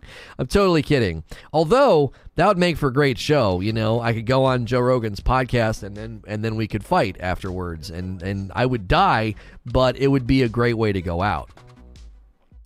The boss fights aren't nearly as difficult in Demon Souls, but the gameplay feels better. Okay. Yeah, I'm anxious to go back and whoop on the Tower Knight, because that was my first delve into a Souls game. I had played Sekiro like a year or two before, and I tapped out at Madame Butterfly, and yeah, I want to go back and get my revenge on the Tower Knight. If you're just tuning in, maybe you checked out the brand new Horizon Forbidden West, Tribes of the Forbidden West. Brand new trailer today. We watched it. It's super, super cool. Make sure you check that out. You may have clicked on this video coming over from that trailer. We discuss games all throughout the week. If you're enjoying the talk show, do me a favor, hit subscribe. We are very close to 10,000 subscribers on this channel, and excited to hit that milestone and get features unlocked, and very excited about live streaming future on YouTube. So if you enjoy talk shows and podcast, radio show style stuff, make sure and subscribe. I'll be in your sub feed all week. I am safe for work, so you can throw me on in the background and not worry about me, cursing and swearing on the stream. I don't see, LifeFlow says this here, I don't see VR surpassing regular gaming anytime soon, but I don't see it going away, seeing that people who like it seem to really like it. Like a love it or hate it kind of thing. Yeah. So the way I phrased it yesterday got everybody riled up. And Robert said something this morning about, he took more issue with my premise than my argumentation. My premise being that it won't be mainstream. Now, I said mainstream, and I meant something that many people don't mean when they say mainstream. What I meant when I said mainstream is it won't get to the level of console saturation or PC saturation, because in my mind, that's like the mainstream or the main funnels of gaming engagement. So mainstream's not a good word to use because it has a range of meaning, and other people hear me say mainstream and they think I mean something else. Once I qualified what I meant, I don't think people necessarily disagreed with me. I don't. But using that word was confusing, I think. It was a lack of clarity. It was like, what do you mean it's not mainstream? It's doing well. It's, Sony's got one coming, and this and that's got one coming, and people are investing in it. It's going to be pretty mainstream. People are going to be talking about it. It'll be well known and blah, blah, blah. I was thinking in the realm of market saturation will never rival the saturation of consoles and PCs. That's generally what I think. Reckless Gambit with 3 months. VR's not a fad insofar as that it's here to stay in some form of another. Enjoyable discussion. Thank you. I feel like it's going to get to that level of saturation based on current hardware sales. I think it's different in this realm, Eugene. Those saturation rates show promise. However, I think all of the challenges it's facing could undercut that saturation. Does that make sense? It's going to undercut it. we talked about this in multiple layers. At one layer, a lack of game libraries. At another layer, they're going to fragment the market. They're already fragmenting the market. So if you're like, oh, I want to play VR games, that library is already going to be fragmented with the dawn of the PSVR 2. So you're going to have lack of games, and then once games start coming out, the libraries will be fragmented, and then lack of publisher desire, lack of budget, lack of reach. Once the market's fragmented with respect to the hardware, games that are made for it are going to sell to a slice of a slice of a slice. All of those challenges, I think, will undercut the saturation. It'll be great if you can get that many people to buy them, but is it going to matter if there's so few games? Is it going to matter if the really good games are spread across multiple units? Well, there's a really couple good games over here on the PSVR 2. There's really good games over here on the Oculus 6.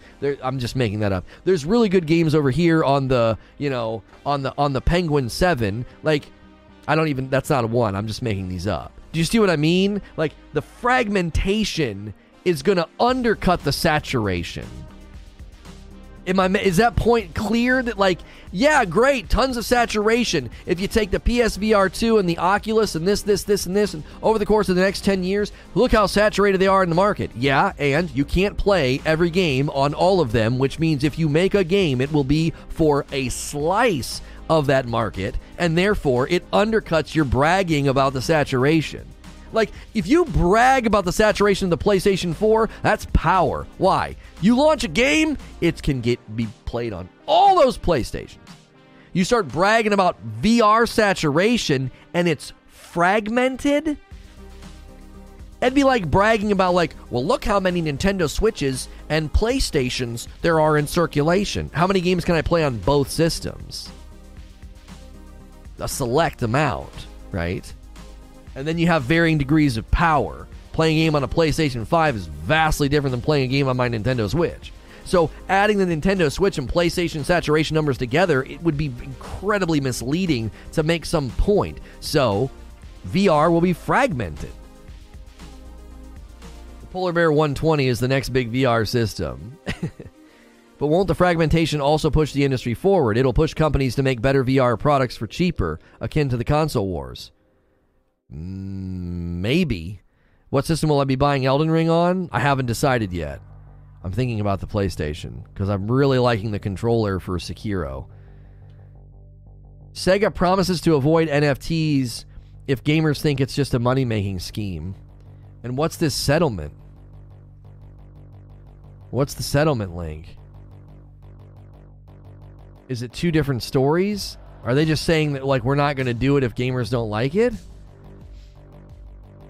Competition is king in a free market? Sure, but it'll affect how many games are made. Listen to the point that I'm making. Let me make my point better. Let me make my point more clear. If you add up the PSVR 2's saturation, and let's say there's like an Oculus 4 and the Penguin 7, and these are like your three leaders of VR in the industry, and when you add all three up, the saturation like rivals the saturation of the Xbox, and you're like, look, it's at the level of a successful console. Look how many people have VR. And that's misleading, isn't it? What's the saturation of the PSVR 2? What's the saturation of the Oculus 4? What's the saturation of the 7? Okay? Because then you'd have to have companies making their case to those individual hardware pieces. We need our game to launch multi-platform.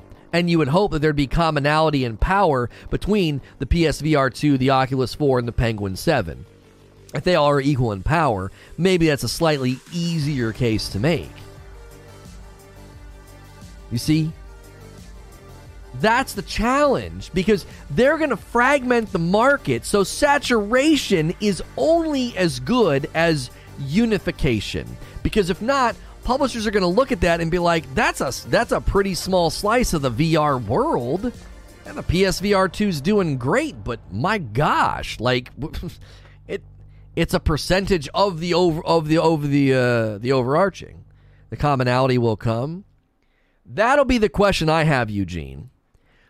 Do the hardware makers, are they invested in Are they invested in the commonality and cross-platform launches, or they've invested in their own vertical? Like, well, we know we want the PSVR 2 to have its own games and its own stuff.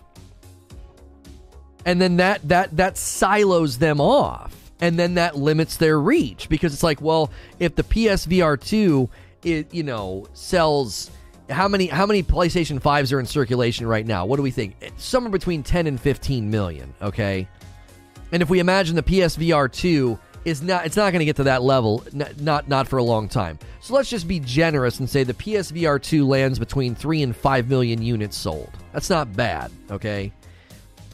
But when you're making a game for it, that is a really, really small market when you compare it to like 120 million PlayStation 4s. And you got 3 million PSVR 2s in circulation, right? So, as I said yesterday, the budget for any game made there will be automatically and intrinsically hamstrung by the market reach. Well, even our most favorable projections of sales land in a 1.2 million. Half of the PSVR 2 users are going to buy this game. 1.2 million in sales. Well, okay, that will determine the budget, and the budget determines the scope, and the scope determines the quality and the substance. It's all interrelated.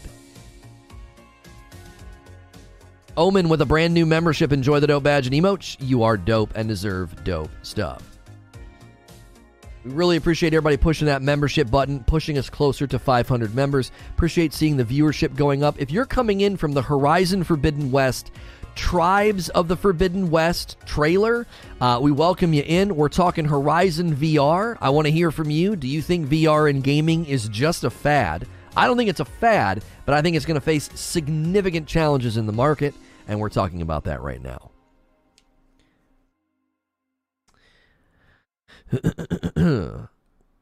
Would you like the version of Lono Bald I made in Demon's Souls a little while back for you to possibly play through? No, that's okay. I don't need that.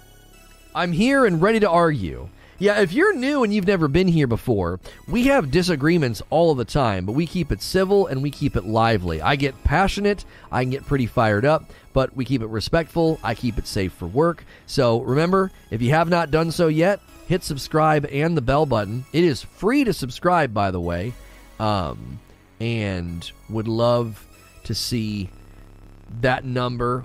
We're getting real close to that big milestone number, man. It's really, really encouraging to see. And, no, that one didn't. Our little updates, man, our little updates channels is really humming. If you guys aren't subscribed to our little updates channel, be sure to do that. Be sure to give that channel a little bit of love. Give it a little bit of love. It gets little 4 to and sometimes slightly longer updates here and there, and we are really appreciative of you guys supporting our whole host of channels. We have another channel close to 50,000 subs, 47,000 subs on SNTR Presents, and we have a video today about Gordon Ramsay tweeting at the Purple Platform, and he had another thing to say last night, so that may help that video today be a little bit more relevant. I uploaded a short about it last night, and it got grabbed by YouTube, and it kind of spun up and did very, very well. Our NFT video didn't do as well. I don't think that's as interesting, like the co-founder of the Purple Platform launching an NFT site, but the sub count's actually going up on Presents, which is insane, because we unlisted 13 million views worth of videos to cleanse the channel, and I've been blown away that it actually seems to have worked. Gordon Ramsay, as in the chef, yes. People have been streaming his show MasterChef on the Purple Platform, and everybody's saying this is a DMCA nightmare, and he started tweeting at them because he had a contestant say that she streamed on the Purple Platform. He's like, what the blank is that? Well, he started tweeting at them, and everybody thought, oh, he's cool with it. I don't think so. And he made that pretty clear last night. He's like, the new season starts today or whenever, and he's like, be sure to watch it on and he went to type the Purple Platform's name, and he was like, what the blank? And he was like, no, watch it on Fox or Hulu and all of that.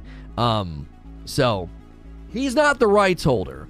So he can convince the rights holders to back off, but that doesn't mean that there's not an absolute monsoon of DMCA problems coming to that frickin' platform, because I saw Pirates of the Caribbean, I saw Family Guy, I've seen The Simpsons, people have watched UFC fights over there, people have watched Marvel movies over there. That platform is in deep doo-doo, because they are just not doing anything to stop it, and YouTube went through this a while ago. It's extremely hard to publish or stream copyrighted material on YouTube, and Purple's like, we don't know what to do, so we're not going to do anything. Okay, well, the rights holders will come for you. It could be his decision. People are forgetting he has his own production company. It's not his decision. Fox owns the rights, and he's not Fox. Rights holders and distribution contracts with Fox and Hulu and all those places, you think they're going to be happy about that? You think Hulu's chill with that? You think they're cool? Like, oh, that's fine. Gordon had a cute and quaint Twitter exchange with the Purple platform. No! They paid good money for those distribution rights. You think they're going to sit idly by as the ink dries on their distribution rights contract while XQC streams the new season? They are not going to be happy about that. Gordon can think it's funny or cool or whatever, but the rights holders are not going to think it's very funny. They pay a lot of money for that. You think Hulu's going to be like, that's fine. It's totally fine. That's fine. Purple paid nothing, and their streamers are showing something that we paid actual money for the rights to distribute. Just you wait. Just you freaking wait. That company doesn't know what's coming. They don't know what's coming. It's going to be bad. Unless Big Daddy Amazon swoops in and saves them, which they can't, because a lot of these shows aren't even available on Amazon. So Amazon can't protect them from a lot of this. I remember watching pay-per-view events when it was Justin TV. Things haven't changed? Yeah.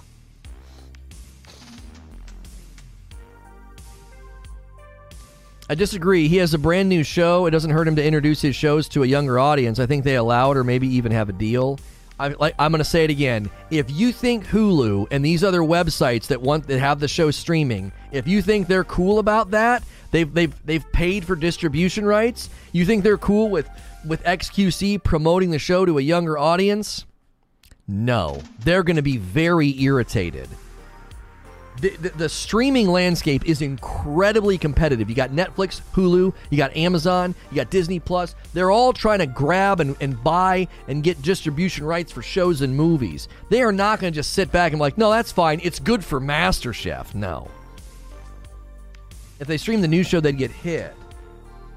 That would be marketing genius, actually. Well, the problem is, and we don't want to get stuck on this. This is why we need a live stream over there periodically. If people are theorizing this was on purpose as passive marketing for the new show, you don't understand how that platform works. That's not what's going on. Because it basically passively encouraged the entire dadgum platform to do it. So there's all kind of nonsense happening now. That's a horrendous idea. If that was their idea, I chuckle at their stupidity. I literally chuckle at it. You are dumb if you think we're going to create a fake controversy and have some of our biggest streamers stream copyrighted content. There was a literal Purple staff member that said, no, this is all wrong and can all be DMCA'd. So what, he's in on it too? He's leaving the company in like 19 days. DJ Wheat's gone. And he said, no, this is all DMCA-able and we can't protect you from it. I don't buy that this was all just some concocted plan to help Gordon Ramsay promote his new show on other platforms. Yeah, we'll help you, Gordon. We'll have some of our biggest streamers create a fake controversy, stream copyrighted material so we can promote the new season of your show that streams elsewhere. No. How many in the age group is tuned into his new show, which is based on a Netflix show, The Platform? I don't know, but again, you have people streaming Pirates of the Caribbean and The Simpsons and Family Guy and UFC fights. Like, that's the result that they're getting. So, if it's possible, they're incredibly stupid. They're incredibly stupid. In either equation, I get what I want. They're either still completely dumb and run by a bunch of Neanderthals that thought that was a good strategy, which I'm telling you that's not what's going on. Or they're just continuing to be an impotent platform that lets their streamers do whatever the frick they want. In either equation, I get what I want. They look really dumb. They either look weak or dumb or both. Like, if that's their strategy, why aren't they slapping down the people streaming Marvel movies or UFC fights or Pirates of the Caribbean or The Family Guy or Simpsons? Like, you see what I'm saying? You're not managing your platform very well if it's like, well, we had this weird backwards idea that we would let XQC and Pokimane and Disguised Toast stream some show to help Gordon Ramsay promote his new show. Oh, by the way, when he promotes his new show, it'll be viewable on other platforms. They wouldn't even let Ludwig come on a podcast. Because they don't want him being able to promote the fact that he's on YouTube. Very next day, he's hanging out on Amaranth's stream. Like, good job. He's friends with the most watched female streamer on your platform. You're not going to stop people from knowing where Ludwig is, and yet that's how they acted. They're not going to backwards promote a show that you can't even watch on their platform. I think they'll at least let it go for a bit for the free advertising. Now that I could see, Orphan, I could see the rights holders being like, it's no big deal for now. It's fine for now. We'll take the free press. We're going to advertise our new season. This is great. Thanks so much. Oh, by the way, we're drafting up the DMCAs right now. Thanks for the free advertising. Wham! And then they'll smack them. They will smack the dickens out of them.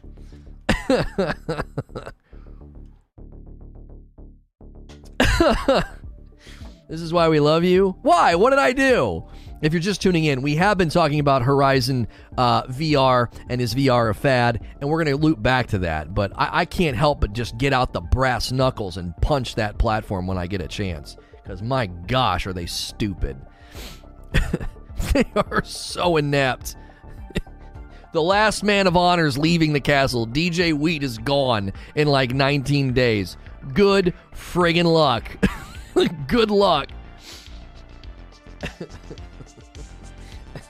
Why did Nightbot hit you? Oh, you put like a website. Stuff's been happening for years. The artifact section being hijacked, JTV, ETC. Yeah. LifeFlow says only 20% of VR set owners use the device daily. 39% say they use it once a week, 19% once a month, or 6% just once a year. Yeah, but LifeFlows, look at that number. We looked at this number earlier. I want you to look at that number. Round the 28 up to 30 to make this easier, and round the 39 up to 40, and then add them together. What do you get? You get 70%. 70% of people who own a VR device use it either once a day or once a week. That's pretty dadgum good. That's high. That's very high.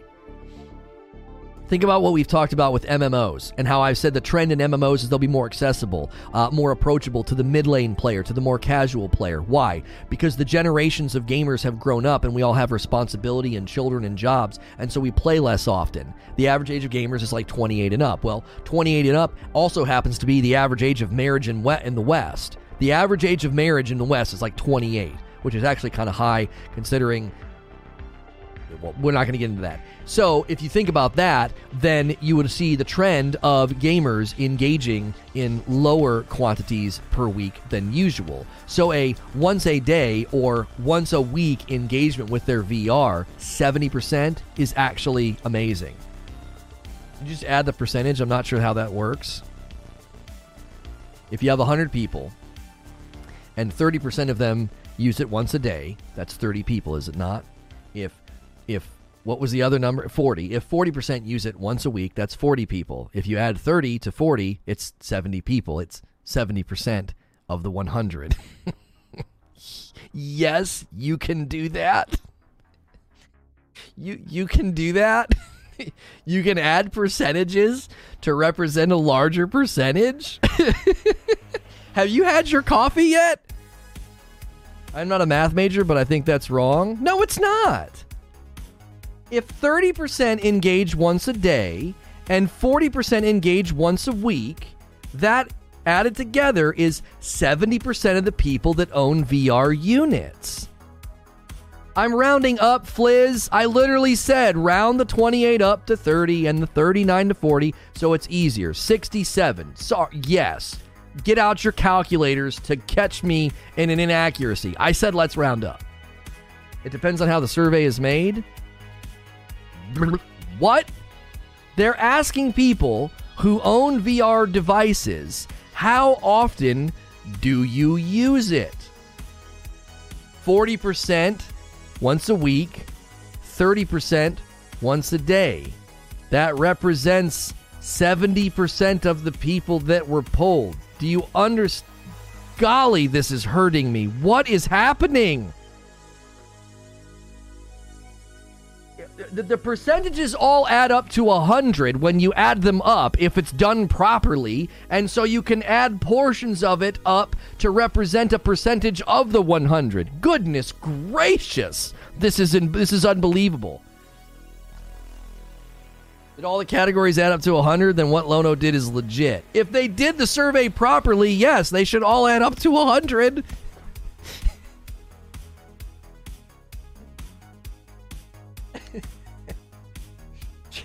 Chat, what's happening?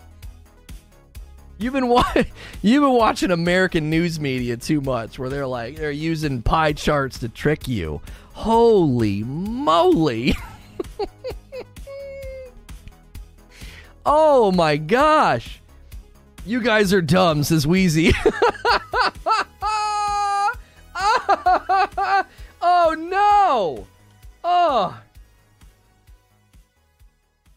Oh, brother. 2 + 2 = 71. Oh, gosh. Oh, my freaking gosh. Oh, anyway. Holy moly. Now that we've established that you can add percentages together. Oh. What percentage have Beat Saber out of the weekly users? What Beat Saber hit? 1 million? 1 million in sales? Or what was that statistic? Somebody put it in the Discord. Let me scroll up a bit. Pretty far. 100 million, I'm sorry. 100 million in revenue. 100 million in revenue. How much does Beat Saber cost? How much does it cost? 100 million in revenue. 30? Is it 30 bucks? Looks like it's 30. Yeah, it's 30.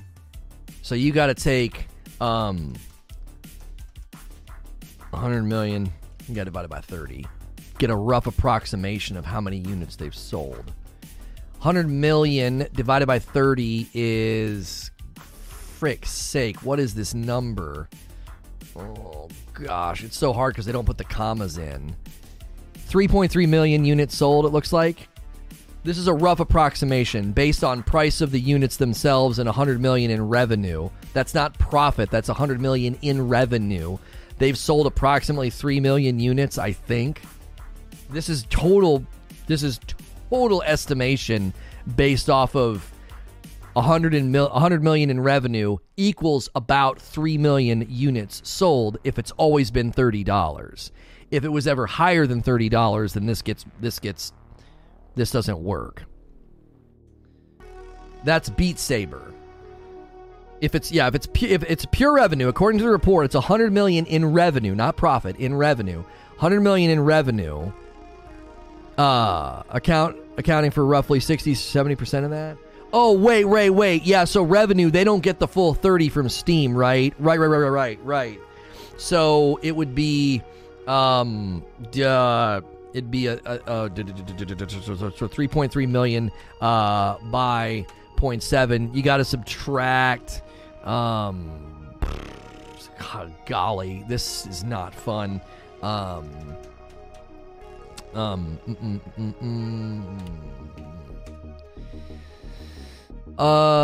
This is I can't do it. It's hurting my brain.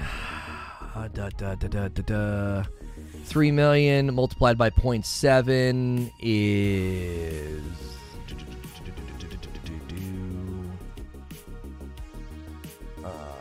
2.1 million.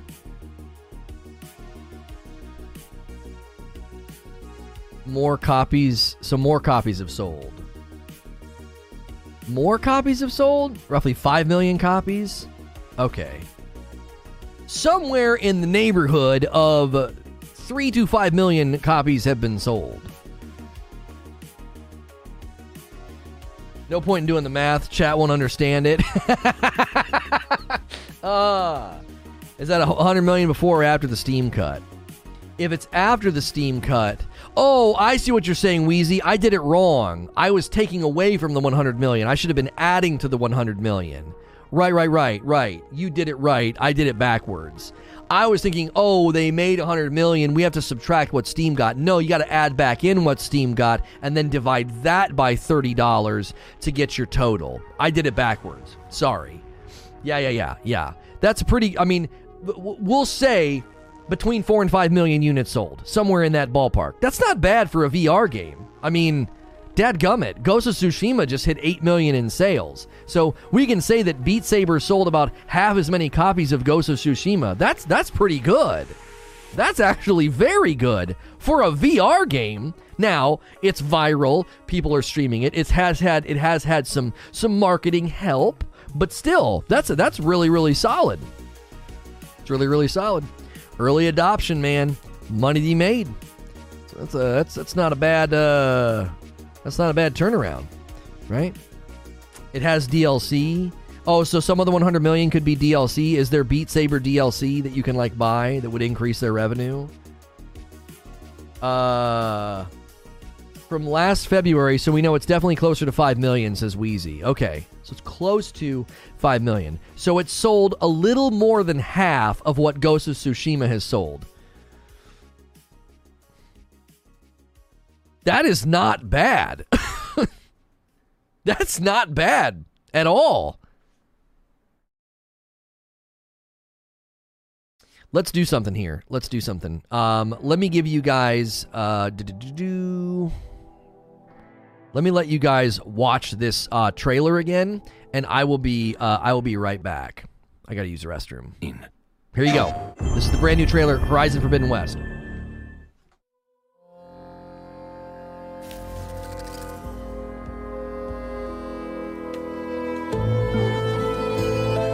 At the eastern edge of the Sundom, the Oseram stake their claims on the frontier. Tinkers, builders, revelers. Meanwhile, the Karja guard their border, afraid of what lies beyond. In the Forbidden West. In Plainsong, a red blight consumes the fields, threatening to destroy the cycle of life and rebirth. The Utaru sing to heal the land, but no hymn will save them. And further west, the Tenakth. 3 clans, each as different as the lands they dominate. After generations of bloodshed, they now cling to a fragile peace, faced with a new enemy. Regalla and her rebels. Yet as deadly as they are, there are rumors of an even stronger tribe. Strangers pass the shore, searching for secrets on the very edge of the West.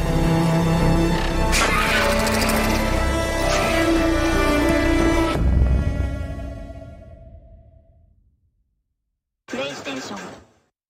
Peggy 16.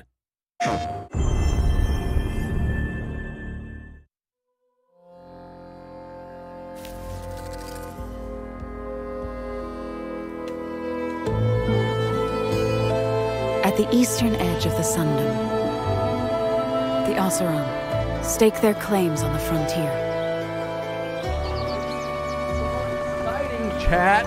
Tinkers, builders, revelers. It's so exciting, chat. It's snowing, so my kids are just... They are just absolutely thrilled. They're absolutely thrilled.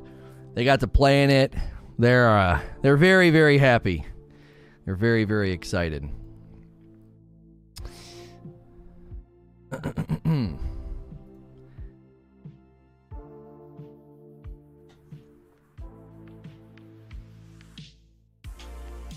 Lono, looking to clarify, how do you know that the 40% weekly players does not include the 30% daily players?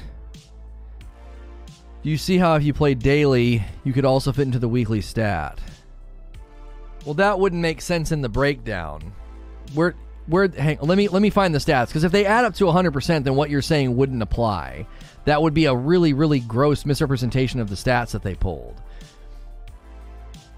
All right, let's add it up here. So we have 39, 19, 8, 6. Oh, you might be right. Yeah, you might be right. 39 plus 19 plus 8 plus 6 is 72%. Only 28% of VR set users use them daily. Oh, I forgot the 28. No, 72 plus 28. No, it adds up to 100. It adds up to 100. Yeah, 28's daily. The whole total adds up to 100. So that can't be true. What you're saying is a decent speculation and observation, but given that the percentages add up to 100, then I don't think so. It was good. No. It was good pushback to say, well, now wait a minute, Lono.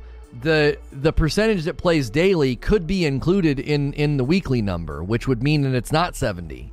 No. That was good pushback. I just checked it. It was yeah. We were called idiots for questioning. No. The original question was, can you really add up percentages like that? And it's like, yes, you can. In the way that I did it, it was clear. It was clear to anybody that understood what I was doing that, like, you are allowed to do that. As Zubair said, if it adds up to 100. Now, nobody said, wait, does it add up to 100, Lono? They didn't say that. They said, wait, I don't think that's how percentages work, is what they said. I don't think that's how percentages work. I don't think you can just add up percentages. And that's why I used the example of 100 people. I was like, well, if you have 100 people, yeah, that's how it's supposed to work. So are we still idiots? I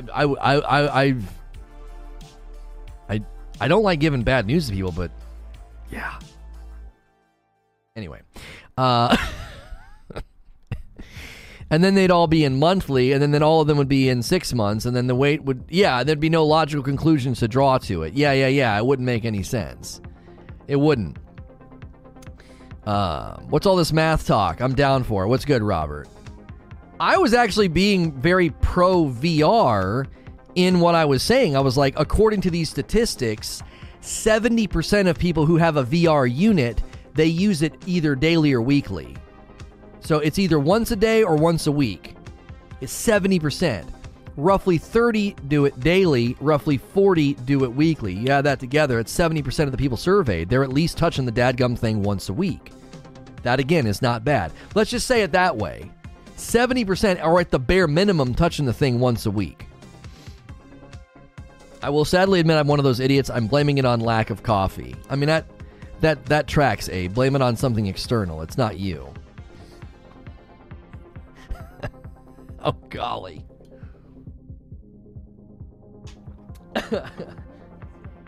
What?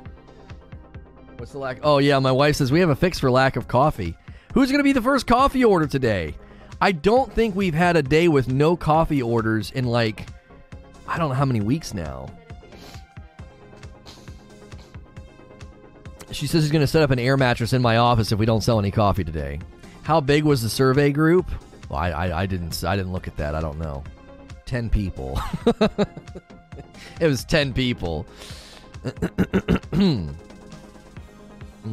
Was there a follow-up question for the daily, weekly users on the types of content they were consuming? Right, because we might be being presumptuous here. They might not be playing games. They might not be consuming gaming content. Daily and weekly interaction, tracks with other forms of VR content. VR chat 8 minutes ago had 17,000 people playing. Huh. Wait, so they're in there chatting with other people? Huh. I bet those numbers match normal gameplay somewhat close. As far as like normal gamers? Or you mean normal gameplay on the unit itself? Are you saying normal gameplay within the realm of gaming patterns? Or are you saying normal gameplay? As in like, that's what normal gamers do? A lot of it used for X-rated things. Yeah, when I started using that Steam database application to see what games are coming, it is, to me it was shocking. It might not be shocking to you.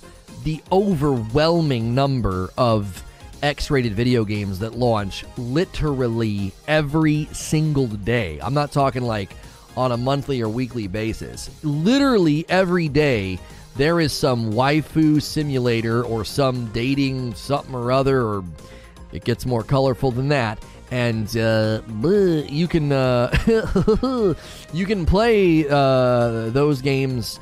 Yeah. And a lot of them are VR. So the entire article was tracking VR usage, not the whole was just not gaming. Okay. I mean, Paul's making a very funny point. 9 minutes ago, Battlefield 2042 had less people playing it than were playing VR chat. So I play the games I own in a similar fashion, so those numbers suggest if you own a VR set, you engage with it normally just as non-VR gaming. Yeah. Yeah, I think I'm being fair. I've tried to pinpoint the challenges that VR will face. I've not tried to, like, write it off. My gosh, dude. January 14th can't come soon enough. God of War on fricking PC.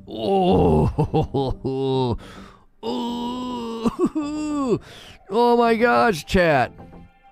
I can't wait. I hope it's just an immaculate port. I really, really do.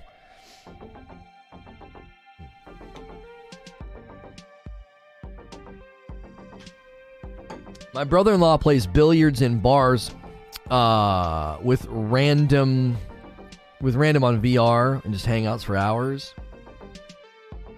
Don't forget, this afternoon, our second show of the day will be about Nightingale, the game that was revealed and announced. They've got some former BioWare devs working on it. It was revealed and announced during the Game Awards last year. Big update on Nightingale. They sat down with Games Radar, and I will do my absolute best to give you a really, really good breakdown. We appreciate all the folks that have tuned in today. Still getting a very, very good suggest rate. So a lot of people are clicking on this video off of other videos, and we appreciate you doing that. As we inch closer to 10,000 subs, we are 13 away. Hopefully you guys have been enjoying the shows. Could the reason be you couldn't run and swing because your posture was too low? Oh, somebody... maybe it always looked like it was fully restored. That weird running glitch in Sekiro that I was getting, the guy's like, well, was it maybe because your posture wasn't full? I'm like, I don't think so. Running and swinging shouldn't be affected by posture. The God of War mods is what I'm looking forward to. Can't wait to see how they sneak in Thomas the Train into that game. I always love those memes that were like a game launches and then it's like 5 minutes later what the modders have done to it. Those are my favorite. I love those memes. Those are my favorite. Posture has nothing to do with that. It's an input issue is what it is. I'm fairly certain. The game is just like, you recently were doing this and you must wait a certain amount of time before you can do this. And it just doesn't seem to be consistent. Like when I played Hit and Run with the drunkard, that's what I did. I would run, and get him. I'd trigger an attack by him, and then I'd swing into him out of the run. And I was trying to do that to her. I know it wasn't the right strategy, but I was trying it, and it wasn't working. I'd run. I'd go to hit swing, and I would just like stop and stand there. It was like, what is happening? It was very bizarre. It was very bizarre.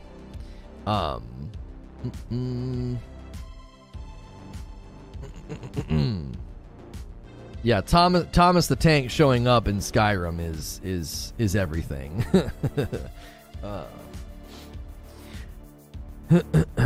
Hands down the best Skyrim mod. What's funny is like that's like a standard, like reliable meme, and you have to think that somebody thought that up. Somebody thought that up. They're like, all right. Let's put Thomas the Tank in here. I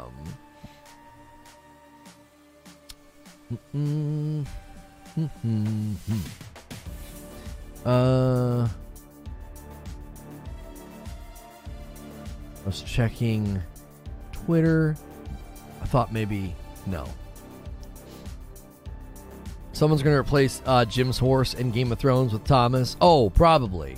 Jin's horse in not Game of Thrones. Jin's horse in Ghost of Tsushima. That's right. I always do that. I see GOT and think Game of Thrones.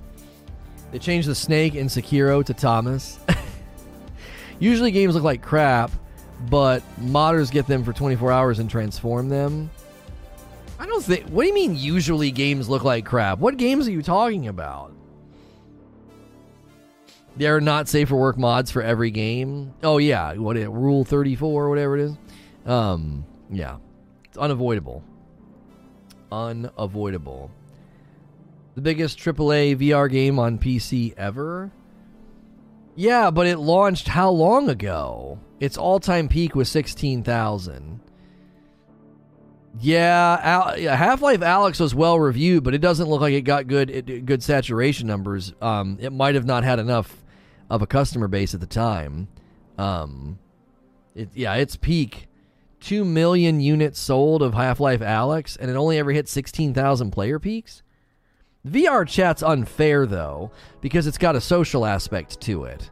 So like obviously that's going to drive more people to be on at the same time than you wouldn't have like a commonality of concurrent players in Half-Life Alyx. I don't know if that's a fair comparison. Same with Battlefield, right? It's you obviously are going to have a higher probability of players being on at the same time because that's how the game functions and works. It shows why the VR market is not for hardcore gamers, though. Maybe not yet. You need the right games to launch, How well didn't the Resident Evil Village VR do really well, I thought? Or at least it was highly praised. At least I thought so.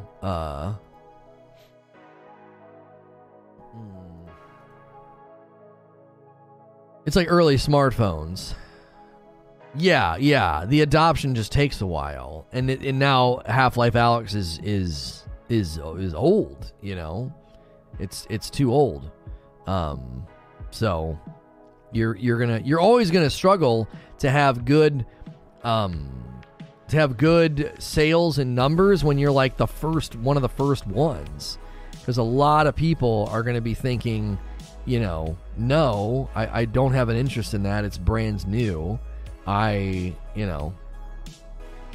lot of people don't even know if it's going to be fun or worth doing, The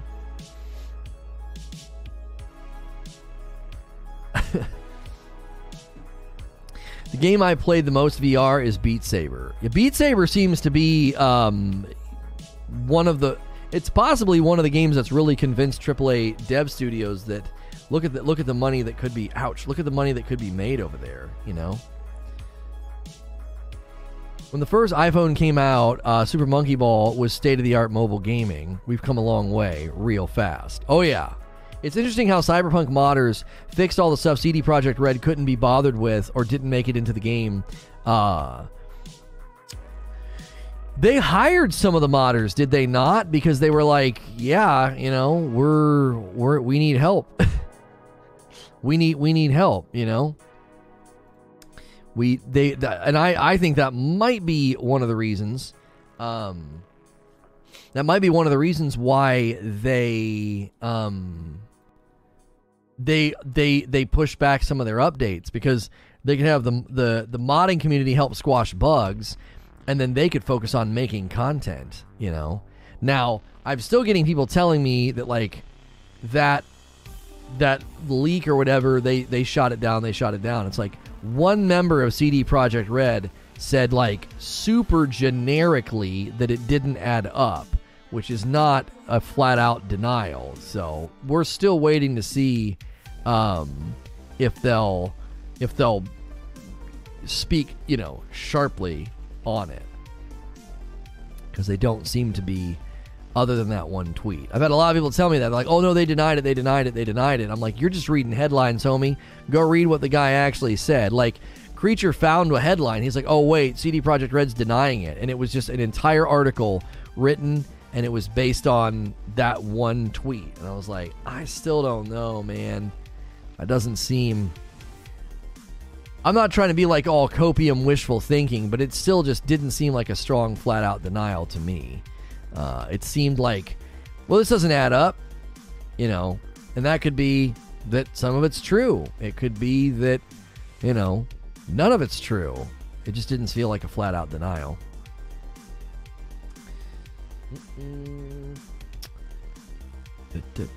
Hang on a second. I'm getting the next stream ready, and then I got to save the non-live thumbnail for this stream, so when we're done, there we go. There we go. Next stream's ready. We'll be going over there in 30 or 40 minutes or so. Still got a lot of things we could talk about here with respect to this game, the Horizon VR, or the topic. Let's check the poll results. Over 500 votes now. 63% saying no, VR in gaming is not just a fad. Modded VR and saying they have a 007 GoldenEye level. Oh, really? Huh.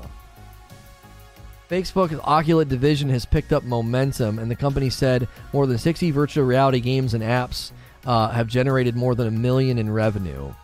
In a blog post, Facebook Reality Labs' Mike Verdu said that 6 titles have generated more than $10 million in revenue on the Quest platform, which includes the Oculus Quest and the Oculus Quest 2.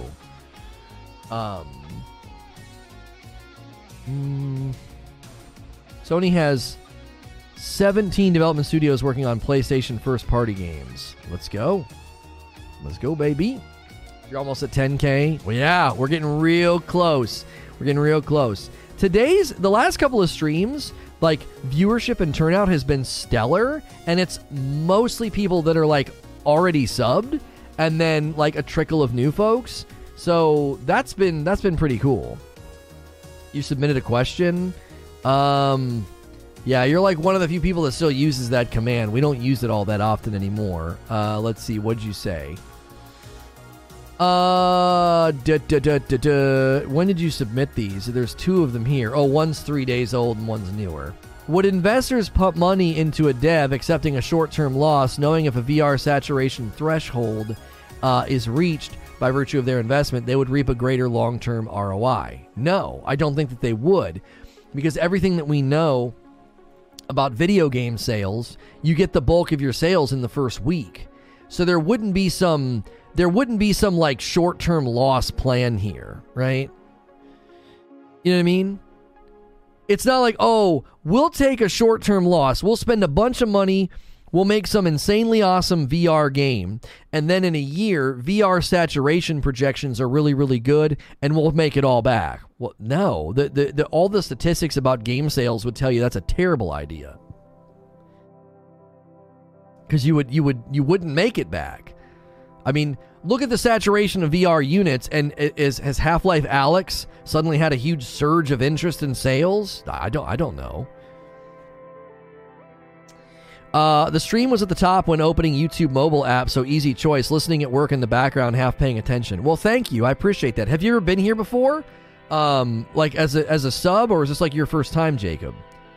Brutal says, I initially said it wasn't a fad for gaming, but after hearing you say the spicy game stats, it makes me think it may be a fad outside that type.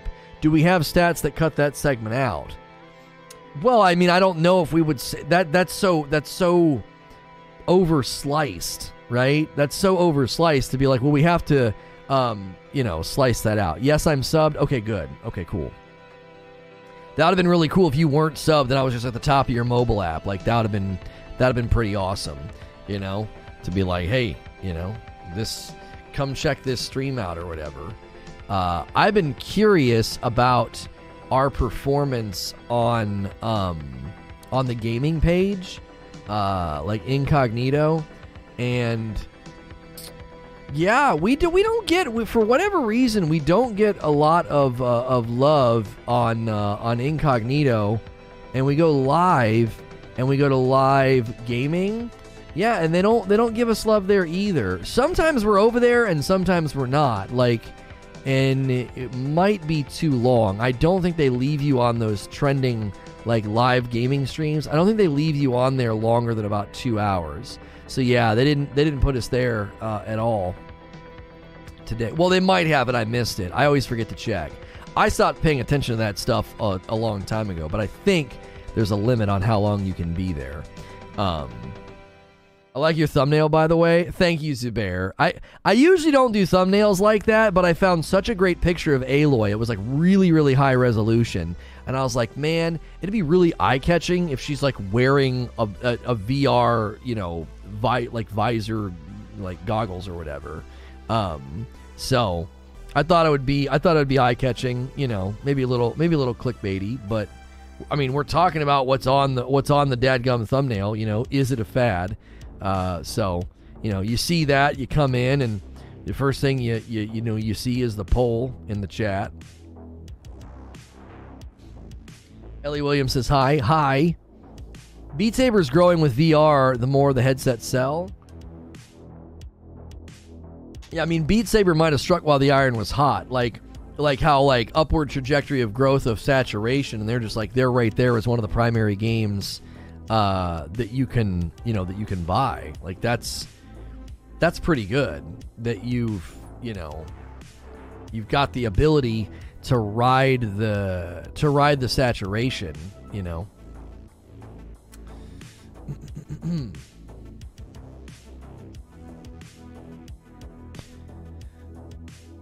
What with all the large comments I'm getting? What's with all the large comments I'm getting dizzy? What do you mean large comments? What are you talking about, Jen? Are you on mobile and are different comments bigger than others? Are they doing something funky with the mobile experience? I'm not seeing anything like that. Aloy eating a hot dog? No. They turned her face into such a meme whenever the first trailers came out. People were just so juvenile about it, you know? Like, oh, you made her fat. It's like, no, they didn't. She looks like she did in the first game. Maybe you have small eyes. Yeah, maybe that's it. Nah, mobile's fine. Okay. Yeah, I'm not seeing how do you get the poll to go? Yeah, close poll. There we go. Dismiss poll. I'm on mobile. I don't know what large comment he's talking about. Yeah, I'm not seeing anything on mobile, like varying size of chat or something. Why do people always read my weird comments? I feel attacked. What are you talking about? You said, what's with all the large comments? I'm getting dizzy. What the? She looks like Nick Avocado now. Live on incognito. Yeah. Cool. There's live now. There's recent live streams and upcoming live streams. There's also a gaming section if you scroll down, Wheezy. And sometimes we make it there and sometimes we don't. So, the stuff I saw about the live discoverability when I was on a call with YouTube, I thought looked really, really promising. So, what's wrong if she gained a little weight? I don't know. I think people took issue with the fact that, like, her face looked a little swollen, like she had her wisdom teeth out or something. It was only one angle that looked like that, and I think people were just being silly. It was like they gave her more facial expressions, like more movement, and I just think from the right angle, right, she looked like she was a little swollen. That's Live Now Gaming Incognito. Yeah, we're not there. Even if you click on it to see the other videos, we're not in the list. We're not in the list. So confused. Yeah, Halo Infinite event gameplay is at the top for Creature. Are you logged in, Creature?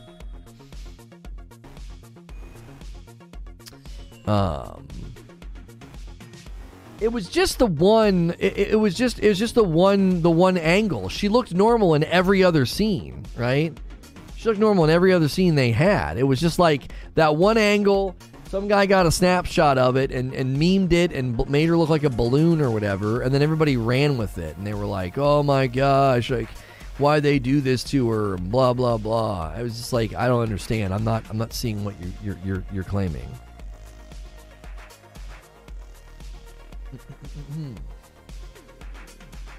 It's an allergic reaction to eating things in the West, right? I have the same problem. Got stung by a bee when I was 7. I've been overweight ever since. Unfortunate accident.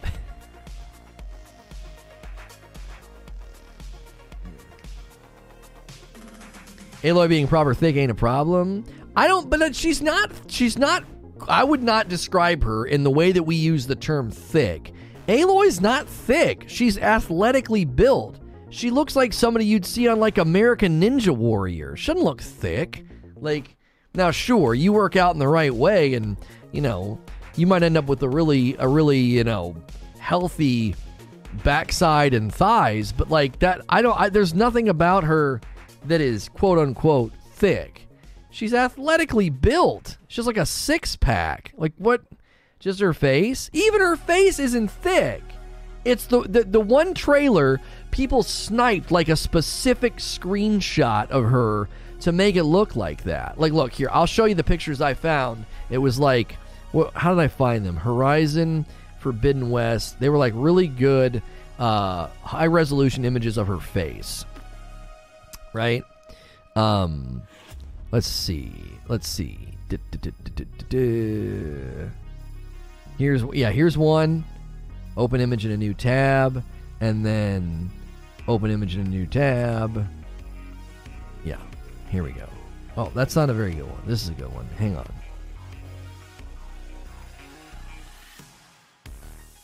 The problem is so many of the pictures they try to use they go right face head on instead of at an angle.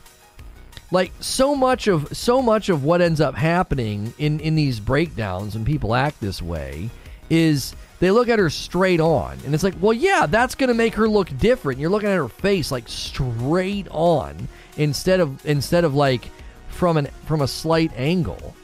Let me see if I can get this one. Like here, I think here's a good example. All right, let me go to the next one, and then we'll zoom in. Okay. So, from this angle, she looks exactly the same. Like, she looks exactly the same in this angle from how she looked in the first game. That's what she looks like. You wouldn't describe that face as like pudgy or swollen or bloated. That's just what she looks like. That's what she looks like in the game. Now, when you look at her head on, okay, sure. She has this section here, right? Not her cheekbones, not her chin or her jawline. The section like between her ears and like her lower jawline looks slightly thicker than it did in the first game. Now, some of this is because they've added more independent movements to her face to give her more expressions. They've talked about this. In the first game, they didn't move their faces enough. They were almost like mannequin-like. They didn't look very expressive. So they've updated that in this game. So sure, when you look at her head on, look compared to the first game, all right, hang on. So, oops, I hit my own phone. Horizon Zero Dawn Aloy. Let's get a good shot of Aloy from the game. This, from the first game. Something literally in game.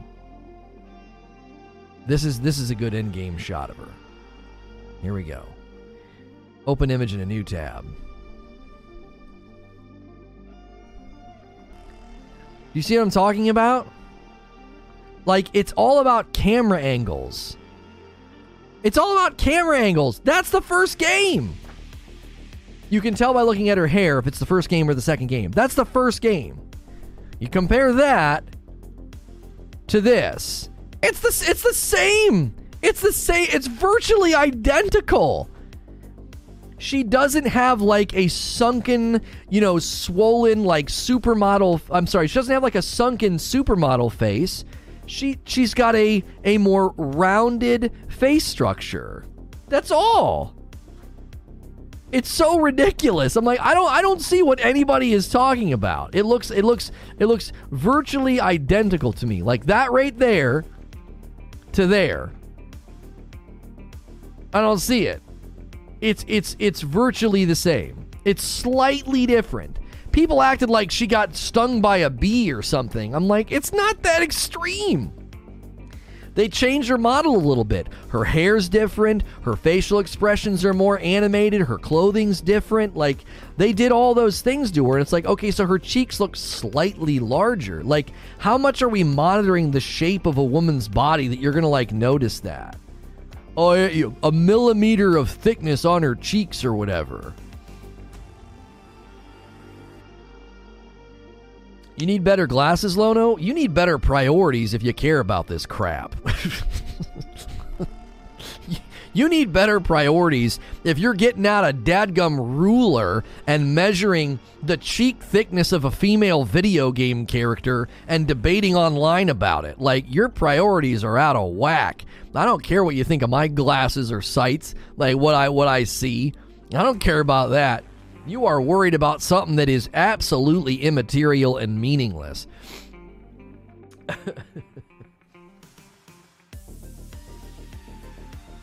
The conversation's done, but people pretending the puritanical cleansing isn't everywhere? What does that phrase mean?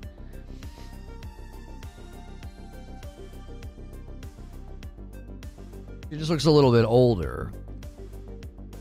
Puritanical cleansing. What is that phrase? I gotta look this one up, Eugene. I gotta look it up. Puritanical. This is a good one. Puritanical cleansing. Puritans tried to purify the established Church of England. By the mid-16th century, some reformers thought the Protestant denominations had not gone far enough in purifying the church and taking it back to its New Testament roots. Puritans were among the most intent on purifying the established Church of England. So you think that live action Aloy? Yeah, she could be Aloy. You think that's who's doing that? You think there's a puritanical purification happening right now? By who? If anything, I'll use a nicer word, the relational revolution that has taken place in accepting more, different practices in how human beings relate, cohabitate, live together, get married, all of that. That's pretty antithetical to a puritanical purification of society. It would be considered the opposite. If the Puritans were alive today, they would be a little shocked at how much has changed. I don't know. Where is this coming from, man? Where are you? And what does it have to do with Aloy's cheeks? The rabbit hole. We are way down there in the rabbit hole. I think they meant it as they want their female characters to adhere to an established look. Oh, so you're using it in a metaphorical way, not in a literal way. Or maybe an allegorical way. Not metaphorical, probably allegorical. In any case, you're not using it in a literal way. You're being like, you're attempting to say that there are men who attempt to, in essence, do a puritanical cleansing of like women should look like this. I don't know if I would disagree with that. That there probably is a sector of the gaming world and of the globe where men do that. They attempt to say these are what beauty is defined by, and therefore we want to see that. Anti-disestablishmentarianism? No, not that.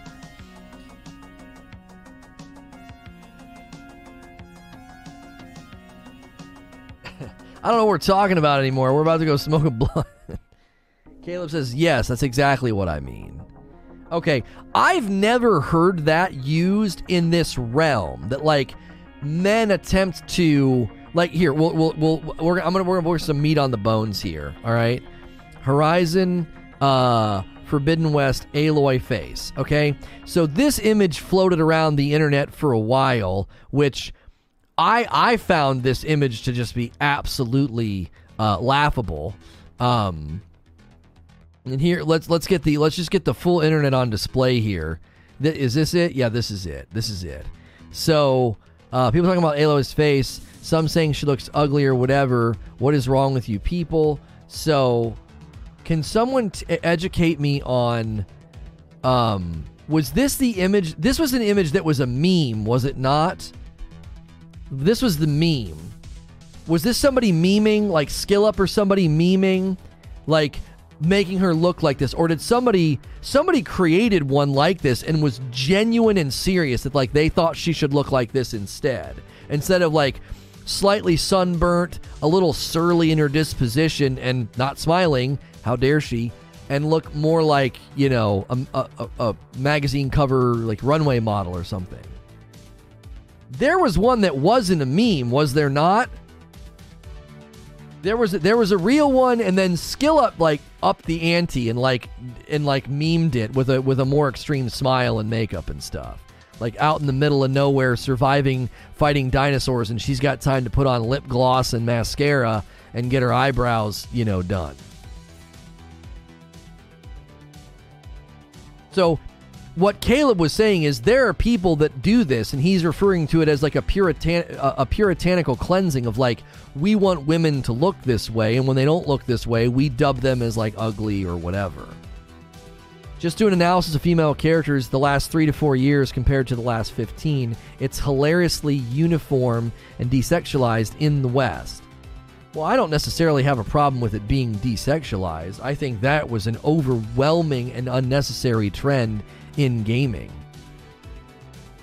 I think the cliches about armor and you know, and women wearing like a bikini to go in to fight a dragon and the guy is in like a full suit of armor.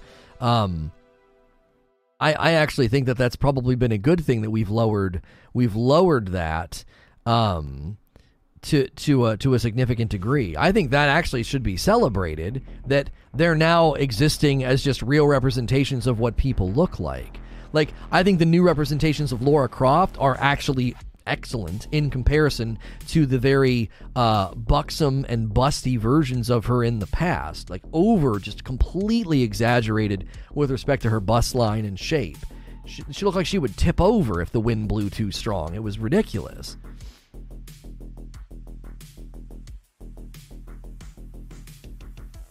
So now we're upset that women aren't sexualized in games. Right, now I think I might be more fully understanding why he called it puritanical cleansing. Like, he's saying they're cleansing the sexualization out and that's a bad thing. As if, no, they should be in games or games. He might be saying, if I were to argue for him in the best way possible, I would say we don't need to completely eradicate the sexualized nature of women in video games, just like it's probably okay to do the same thing with guys. It's okay to have a very, you know, beautiful and very, you know, maybe even the character's promiscuous, who knows? Like, that's an okay thing, but it's also okay to have them not being like that, right? The overwhelming trend was that they were always like that, and now he's saying, well, now it's in the opposite direction. I don't care. I just think it's interesting. I'm not arguing that it's good or bad. I'm saying it is desexualized. Them cleansing sexualization out is definitely a bad thing. Why is it a bad thing? Is that how we exist in normal life? Like, do you go to the office and, like, you know, the women are running around, like, bouncing and, and they're, like, wearing bikinis and all the men are in suits?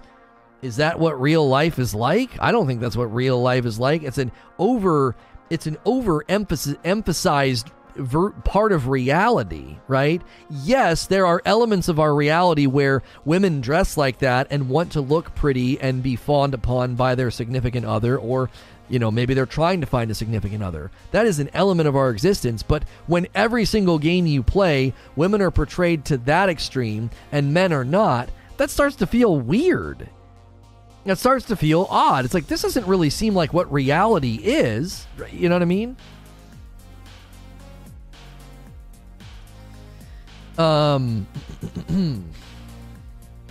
Sexualize men and women, it'll fix everything. Fantasy should be fantastic, but there is a limit. Real life is what we make it, not static and always going to be boring. Right, but just because women aren't prancing around barely dressed, why would we classify that as boring? It's just different. So every game you play, like, does it goes down into boredom if they're not prancing around and bouncing in a bikini? I don't think people are saying it was right before, but the overcorrection is absurd as well. I don't understand how it's an overcorrection that they've basically closed the chasm between men and women in games. So, like, men traditionally in video games are almost never portrayed in an overtly sexual way, okay? It's very minimal. It happens, but it's not very common. Women were almost always represented that way. Not always, but almost always. It was very, very common. Closing that chasm and gap and acting as if, no, both genders are now portrayed a little more evenly across the board. How is that an overreaction? I don't see that. I don't. There are still plenty of games where they are buxom and bouncing around, and those games are super popular. There's a game launching next month called Lost Ark, and let me tell you, if you want to look like you're ready to walk down the Victoria's Secret runway, you can do it. Very popular game in Korea, coming to the West, and you can make your character look that way. Only thing they changed was some of the default armor doesn't look like lingerie now. You can still get it and equip it if you want. It's puritanical because it is ironically saying what is acceptable and isn't about sex. I think that's massive amounts of projection.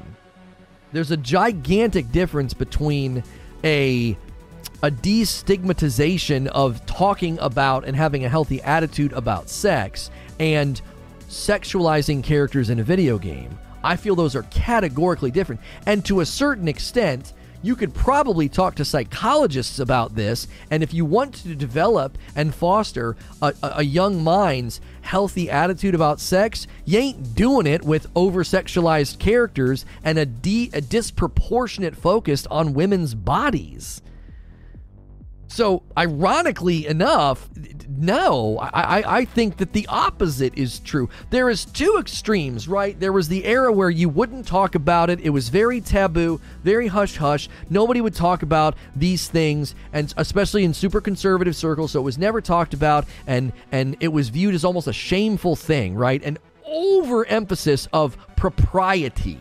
And then in the other direction, there's an overemphasis of promiscuity and dressing immodestly, and all your value is rooted in your body, right? A lot of the body positivity movement is completely counterproductive because you're still establishing a philosophy that women are to be gawked at and looked at as if their value is somehow derived from their body. Like a lot of the body positivity movements and we use real women's bodies for our models. But again, you're still operating under the assumption that a woman's body is to be gawked at, looked at, and fawned after, which is healthy in the right context, but not in establishing like their place in the world and their place in media, culture, and advertising. Or you're selling products that are primarily focusing on beauty, which is again re-emphasizing the idea that like women are decorative and should decorate their faces and bodies to be what?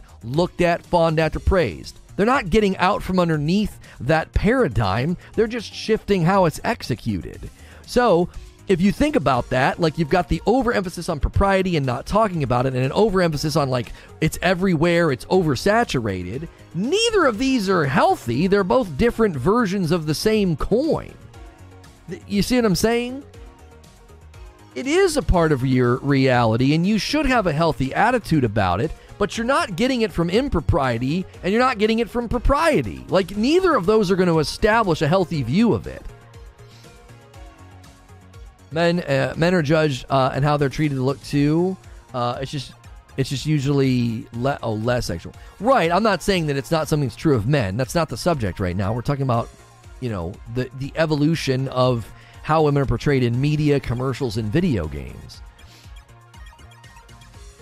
The ways in which we confuse sources of worth in a conversation in itself, right, is a conversation in and of itself. That's not what I'm saying. I'm arguing that we should have the conversations that you just stated, but devs assume it should not be a convo, period, and to be a uniform look. I think you have an incredibly hard time substantiating your claim, because there are plenty of games right now that have super hot women in them. It hasn't been brushed off the table. It hasn't been purified. It's still everywhere. What are you talking about?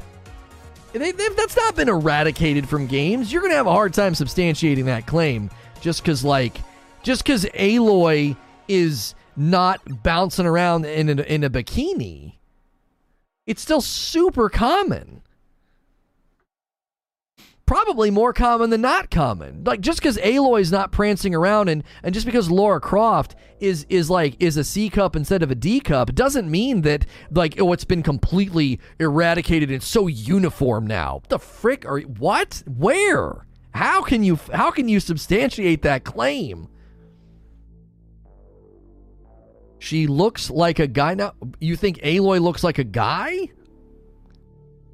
They did not make her androgynous, and they certainly did not make her look like a man. That is ridiculous.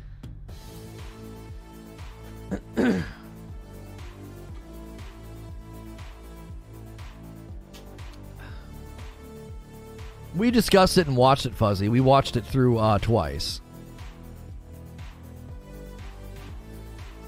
If Aloy wasn't an adventurer, she would have a skinny build with no muscles. She still is quite skinny. She is quite skinny in the game. She's very small in frame. Look at her arms and her waist. She's very small in frame.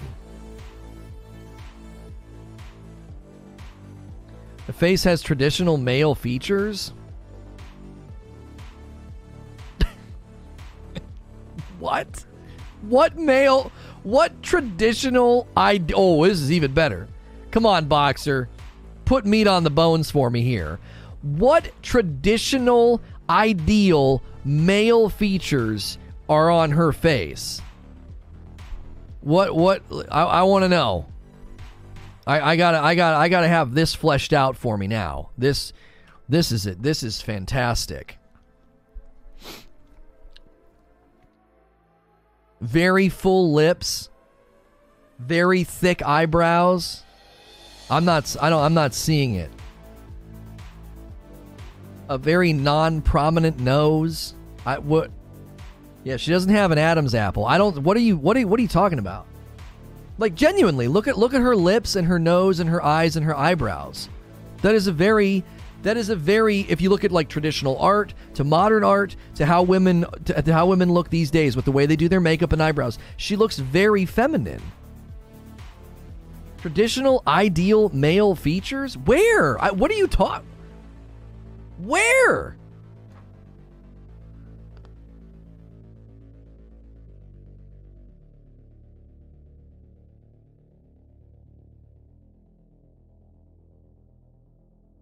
That image is different from the trailer I've seen. That's the model in the trailer. This is what happened. People took a screenshot as she turned and like made a face or like furled her eyebrow, and they took that screenshot and acted like, yeah, that's what she looks like all the time. Have you ever seen a picture of yourself where you look kind of bad? Have you ever seen paparazzi pictures of celebrities and they look kind of bad? Why? The lighting, the angle, you don't quite look like yourself. You're like, oh my gosh, am I dying? Have you ever been to somebody's house and they have like a mirror with more like vanity lighting that's like hitting you dead on, and you're like, oh golly, I look sickly. Why? Well, you're under unusual lighting circumstances. You're like, bing. It's like you're on the operating table. It's extreme. It's like, ooh. There are screenshots from the trailer where she looked a little, I don't know, maybe kind of frumpy or maybe kind of less feminine, but this is the same. This is the same model right here that they use in the game. Where's the image from? When was it made? Let's wait for the game. What are you talking about? This is from Guerrilla. This is they're breaking down the things they did to her model. They didn't change anything. That's what she looks like in the trailer that was posted months ago. You're getting down too deep in this. You're getting down way too deep in this. This right here is right from the trailer. This right here is right from the trailer. The one that everybody says, oh, she looks masculine, manly, fat, whatever, dumb. That's from the trailer. And it's the same face. It's just from a different angle.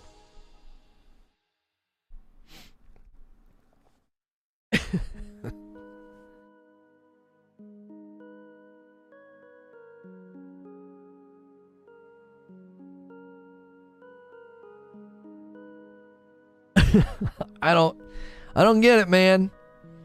This is the most wow conversation we've ever had. I don't see traditional masculine ideal traits in any of the pictures, right? The one picture where she looks a little puffy, I'm like, okay, she was turning and her face looked a little swollen. I don't see as masculine features. Her long hair reminds me of your long hair, therefore masculine. Let's clarify. Are people taking the position that existing characters should not be changed? That is distinct from new characters should be less sexual. Right.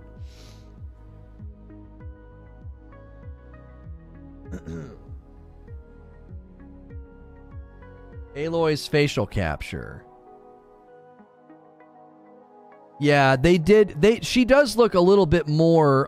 She looks more full in the game and in the pictures that I've looked at. She looks more full than that picture, Eugene.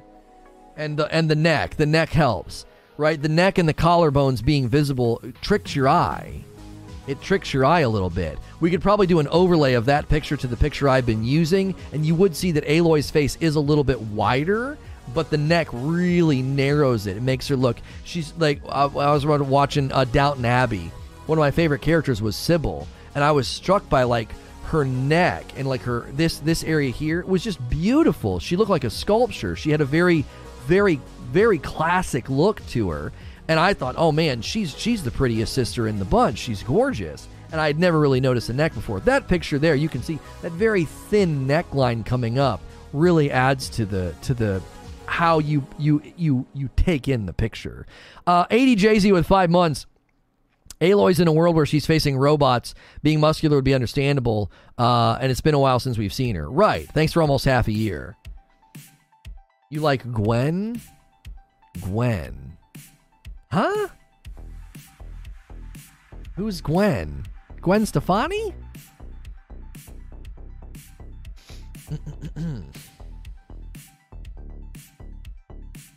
The main thing I don't like is Mass Effect remakes. They try to show less of Miranda, and literally Miranda was made to look good.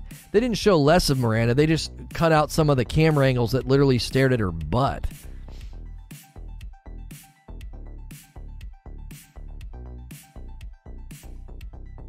Gwen from Spider-Man? Gwen Stacy? Yeah, who are you talking about?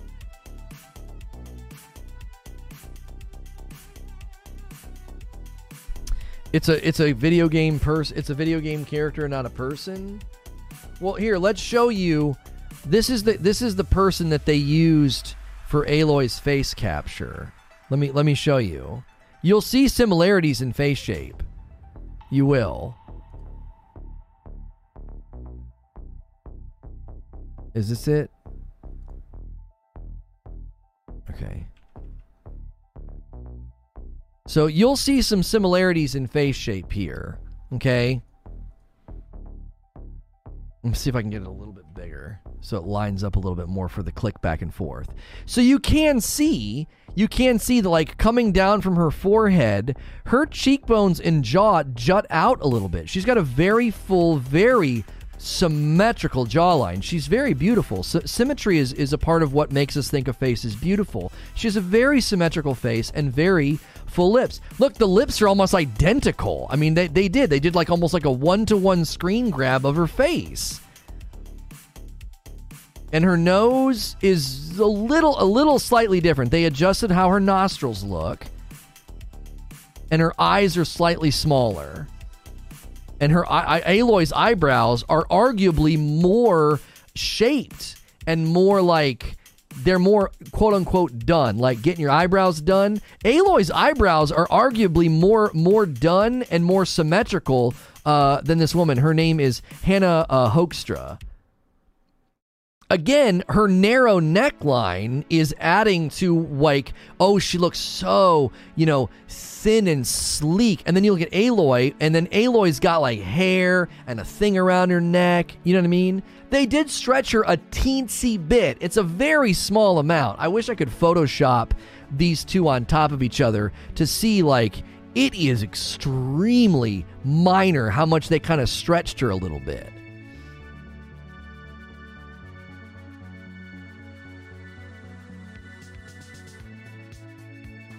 If all women could stop messing around and become Padme.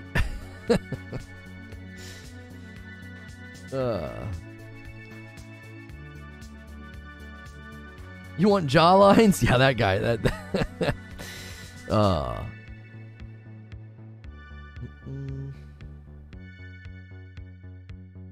I never thought we would get to the day where we were talking about the shape of eyebrows. The future is weird. She looked like she got her wisdom teeth removed in-game. I think there's a couple of angles that, yes, her face looks a little swollen. But again, that's if you take the wrong angle in the wrong picture. Have you guys ever seen the guides on, like, how to take a picture for Instagram? Have you ever seen that? Like, the use of angles and lighting, you can make yourself look 100% different from, like, what you actually look like. Have you ever seen that? Like, they goof and they turn and they use their chin and their jaw to make themselves look, thinner or heavier with just basic lighting and angles. Well, that's why in some of the angles and some of the shots in the trailer, she looks a little swollen. But it's an angle thing. It's not a persisting thing. And even if it is, it's like, and people photoshopped it too. People photoshopped it. That's the thing too. There's lots of images floating around from the trailer, and people stretched it and made her look bigger.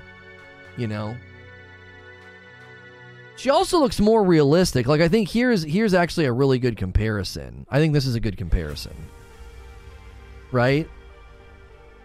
She's been through some things, right? She's got a little bit more sun, a little bit more freckles. The way the light hits her skin, it's more realistic. And yeah, she looks like she's grown up a little bit. Right here, she looks like teenage, super thin, super athletic. Over here, she looks like I've kind of been through some things, right? I'm out here fighting these dinosaurs, and I've got a bit of a sunburn. And yeah, she looks like maybe she is a little shaped different. Like, but again, it's the same person that's showing age. You know what I mean? Most importantly, why does it matter?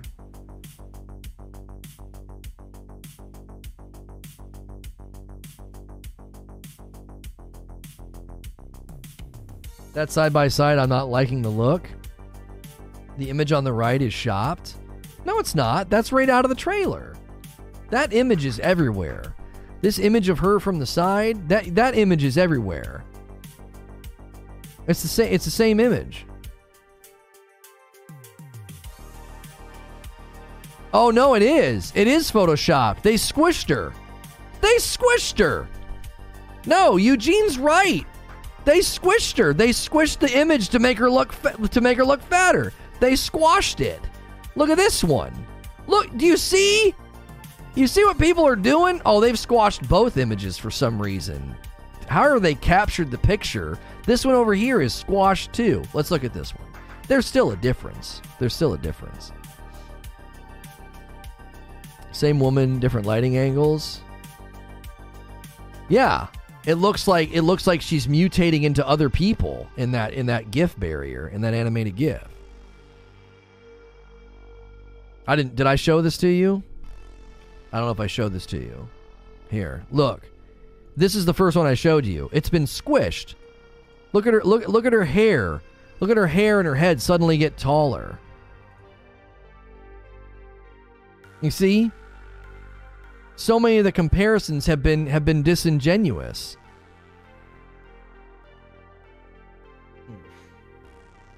It's all been shot. The whole thing is made up. No, this one here is not shot. That's a screenshot from the trailer. That's just a straight up screenshot. That's not been fiddled with.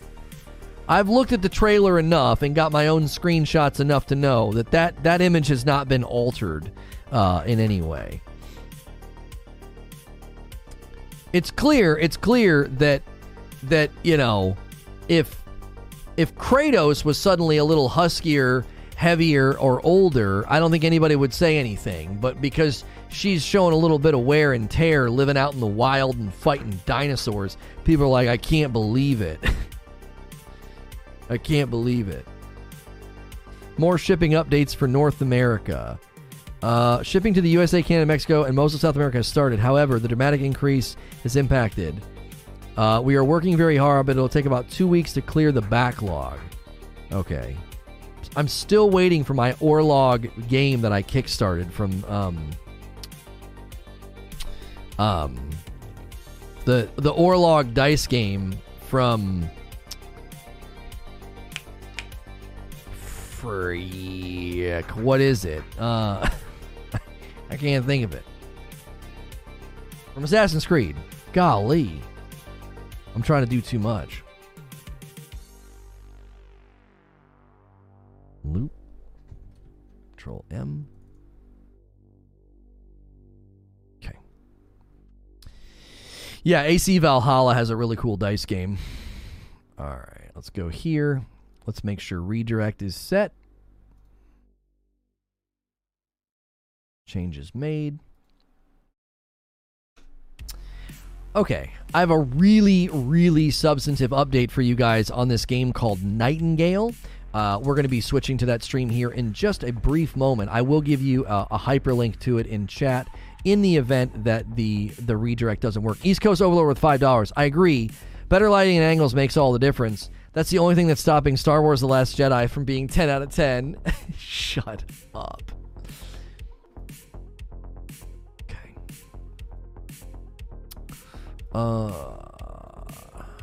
Oop.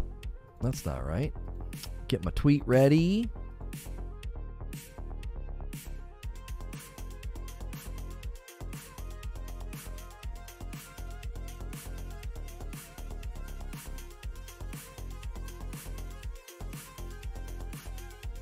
Is there a Nightingale Twitter account?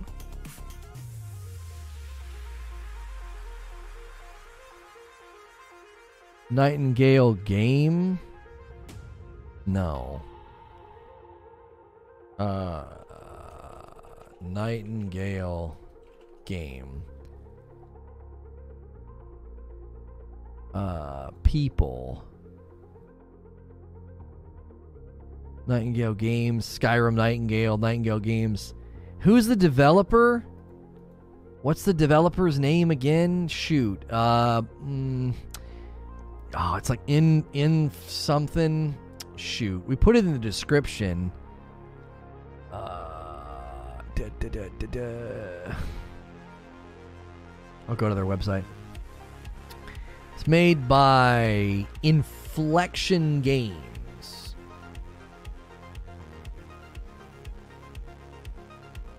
Inflection Games. A non-profit. Nope, that's not them.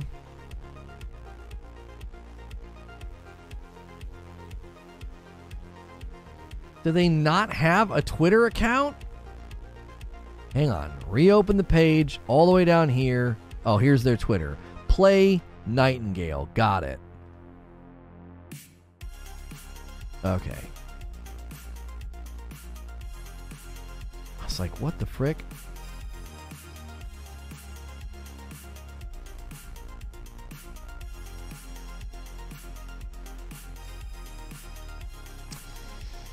Oh, you always like to make sure your tweets like include the actual whoops. Share, copy.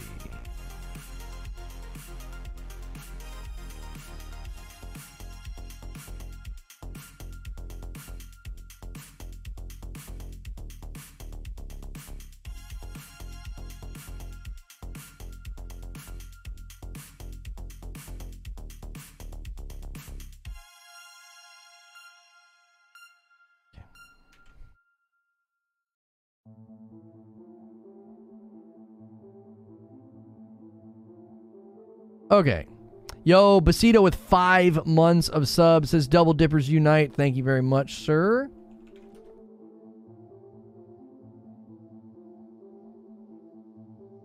All right.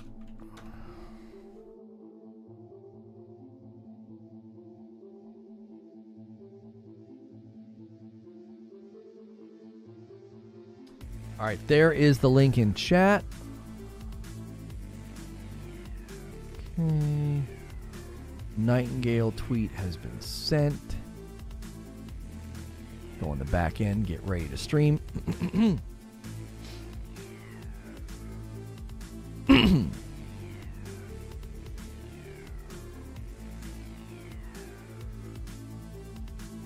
Hey, thanks for clicking on the video. Going to be another episode of SNTR Gaming News, talking about Nightingale game update, a really big update. They sat down with Games Radar. We're going to break down the significant update and details about the game for you right here at the beginning of this stream. We try to do broadcasts that last for about 3 hours, and when we do that, it enables you to get the information right here at the start.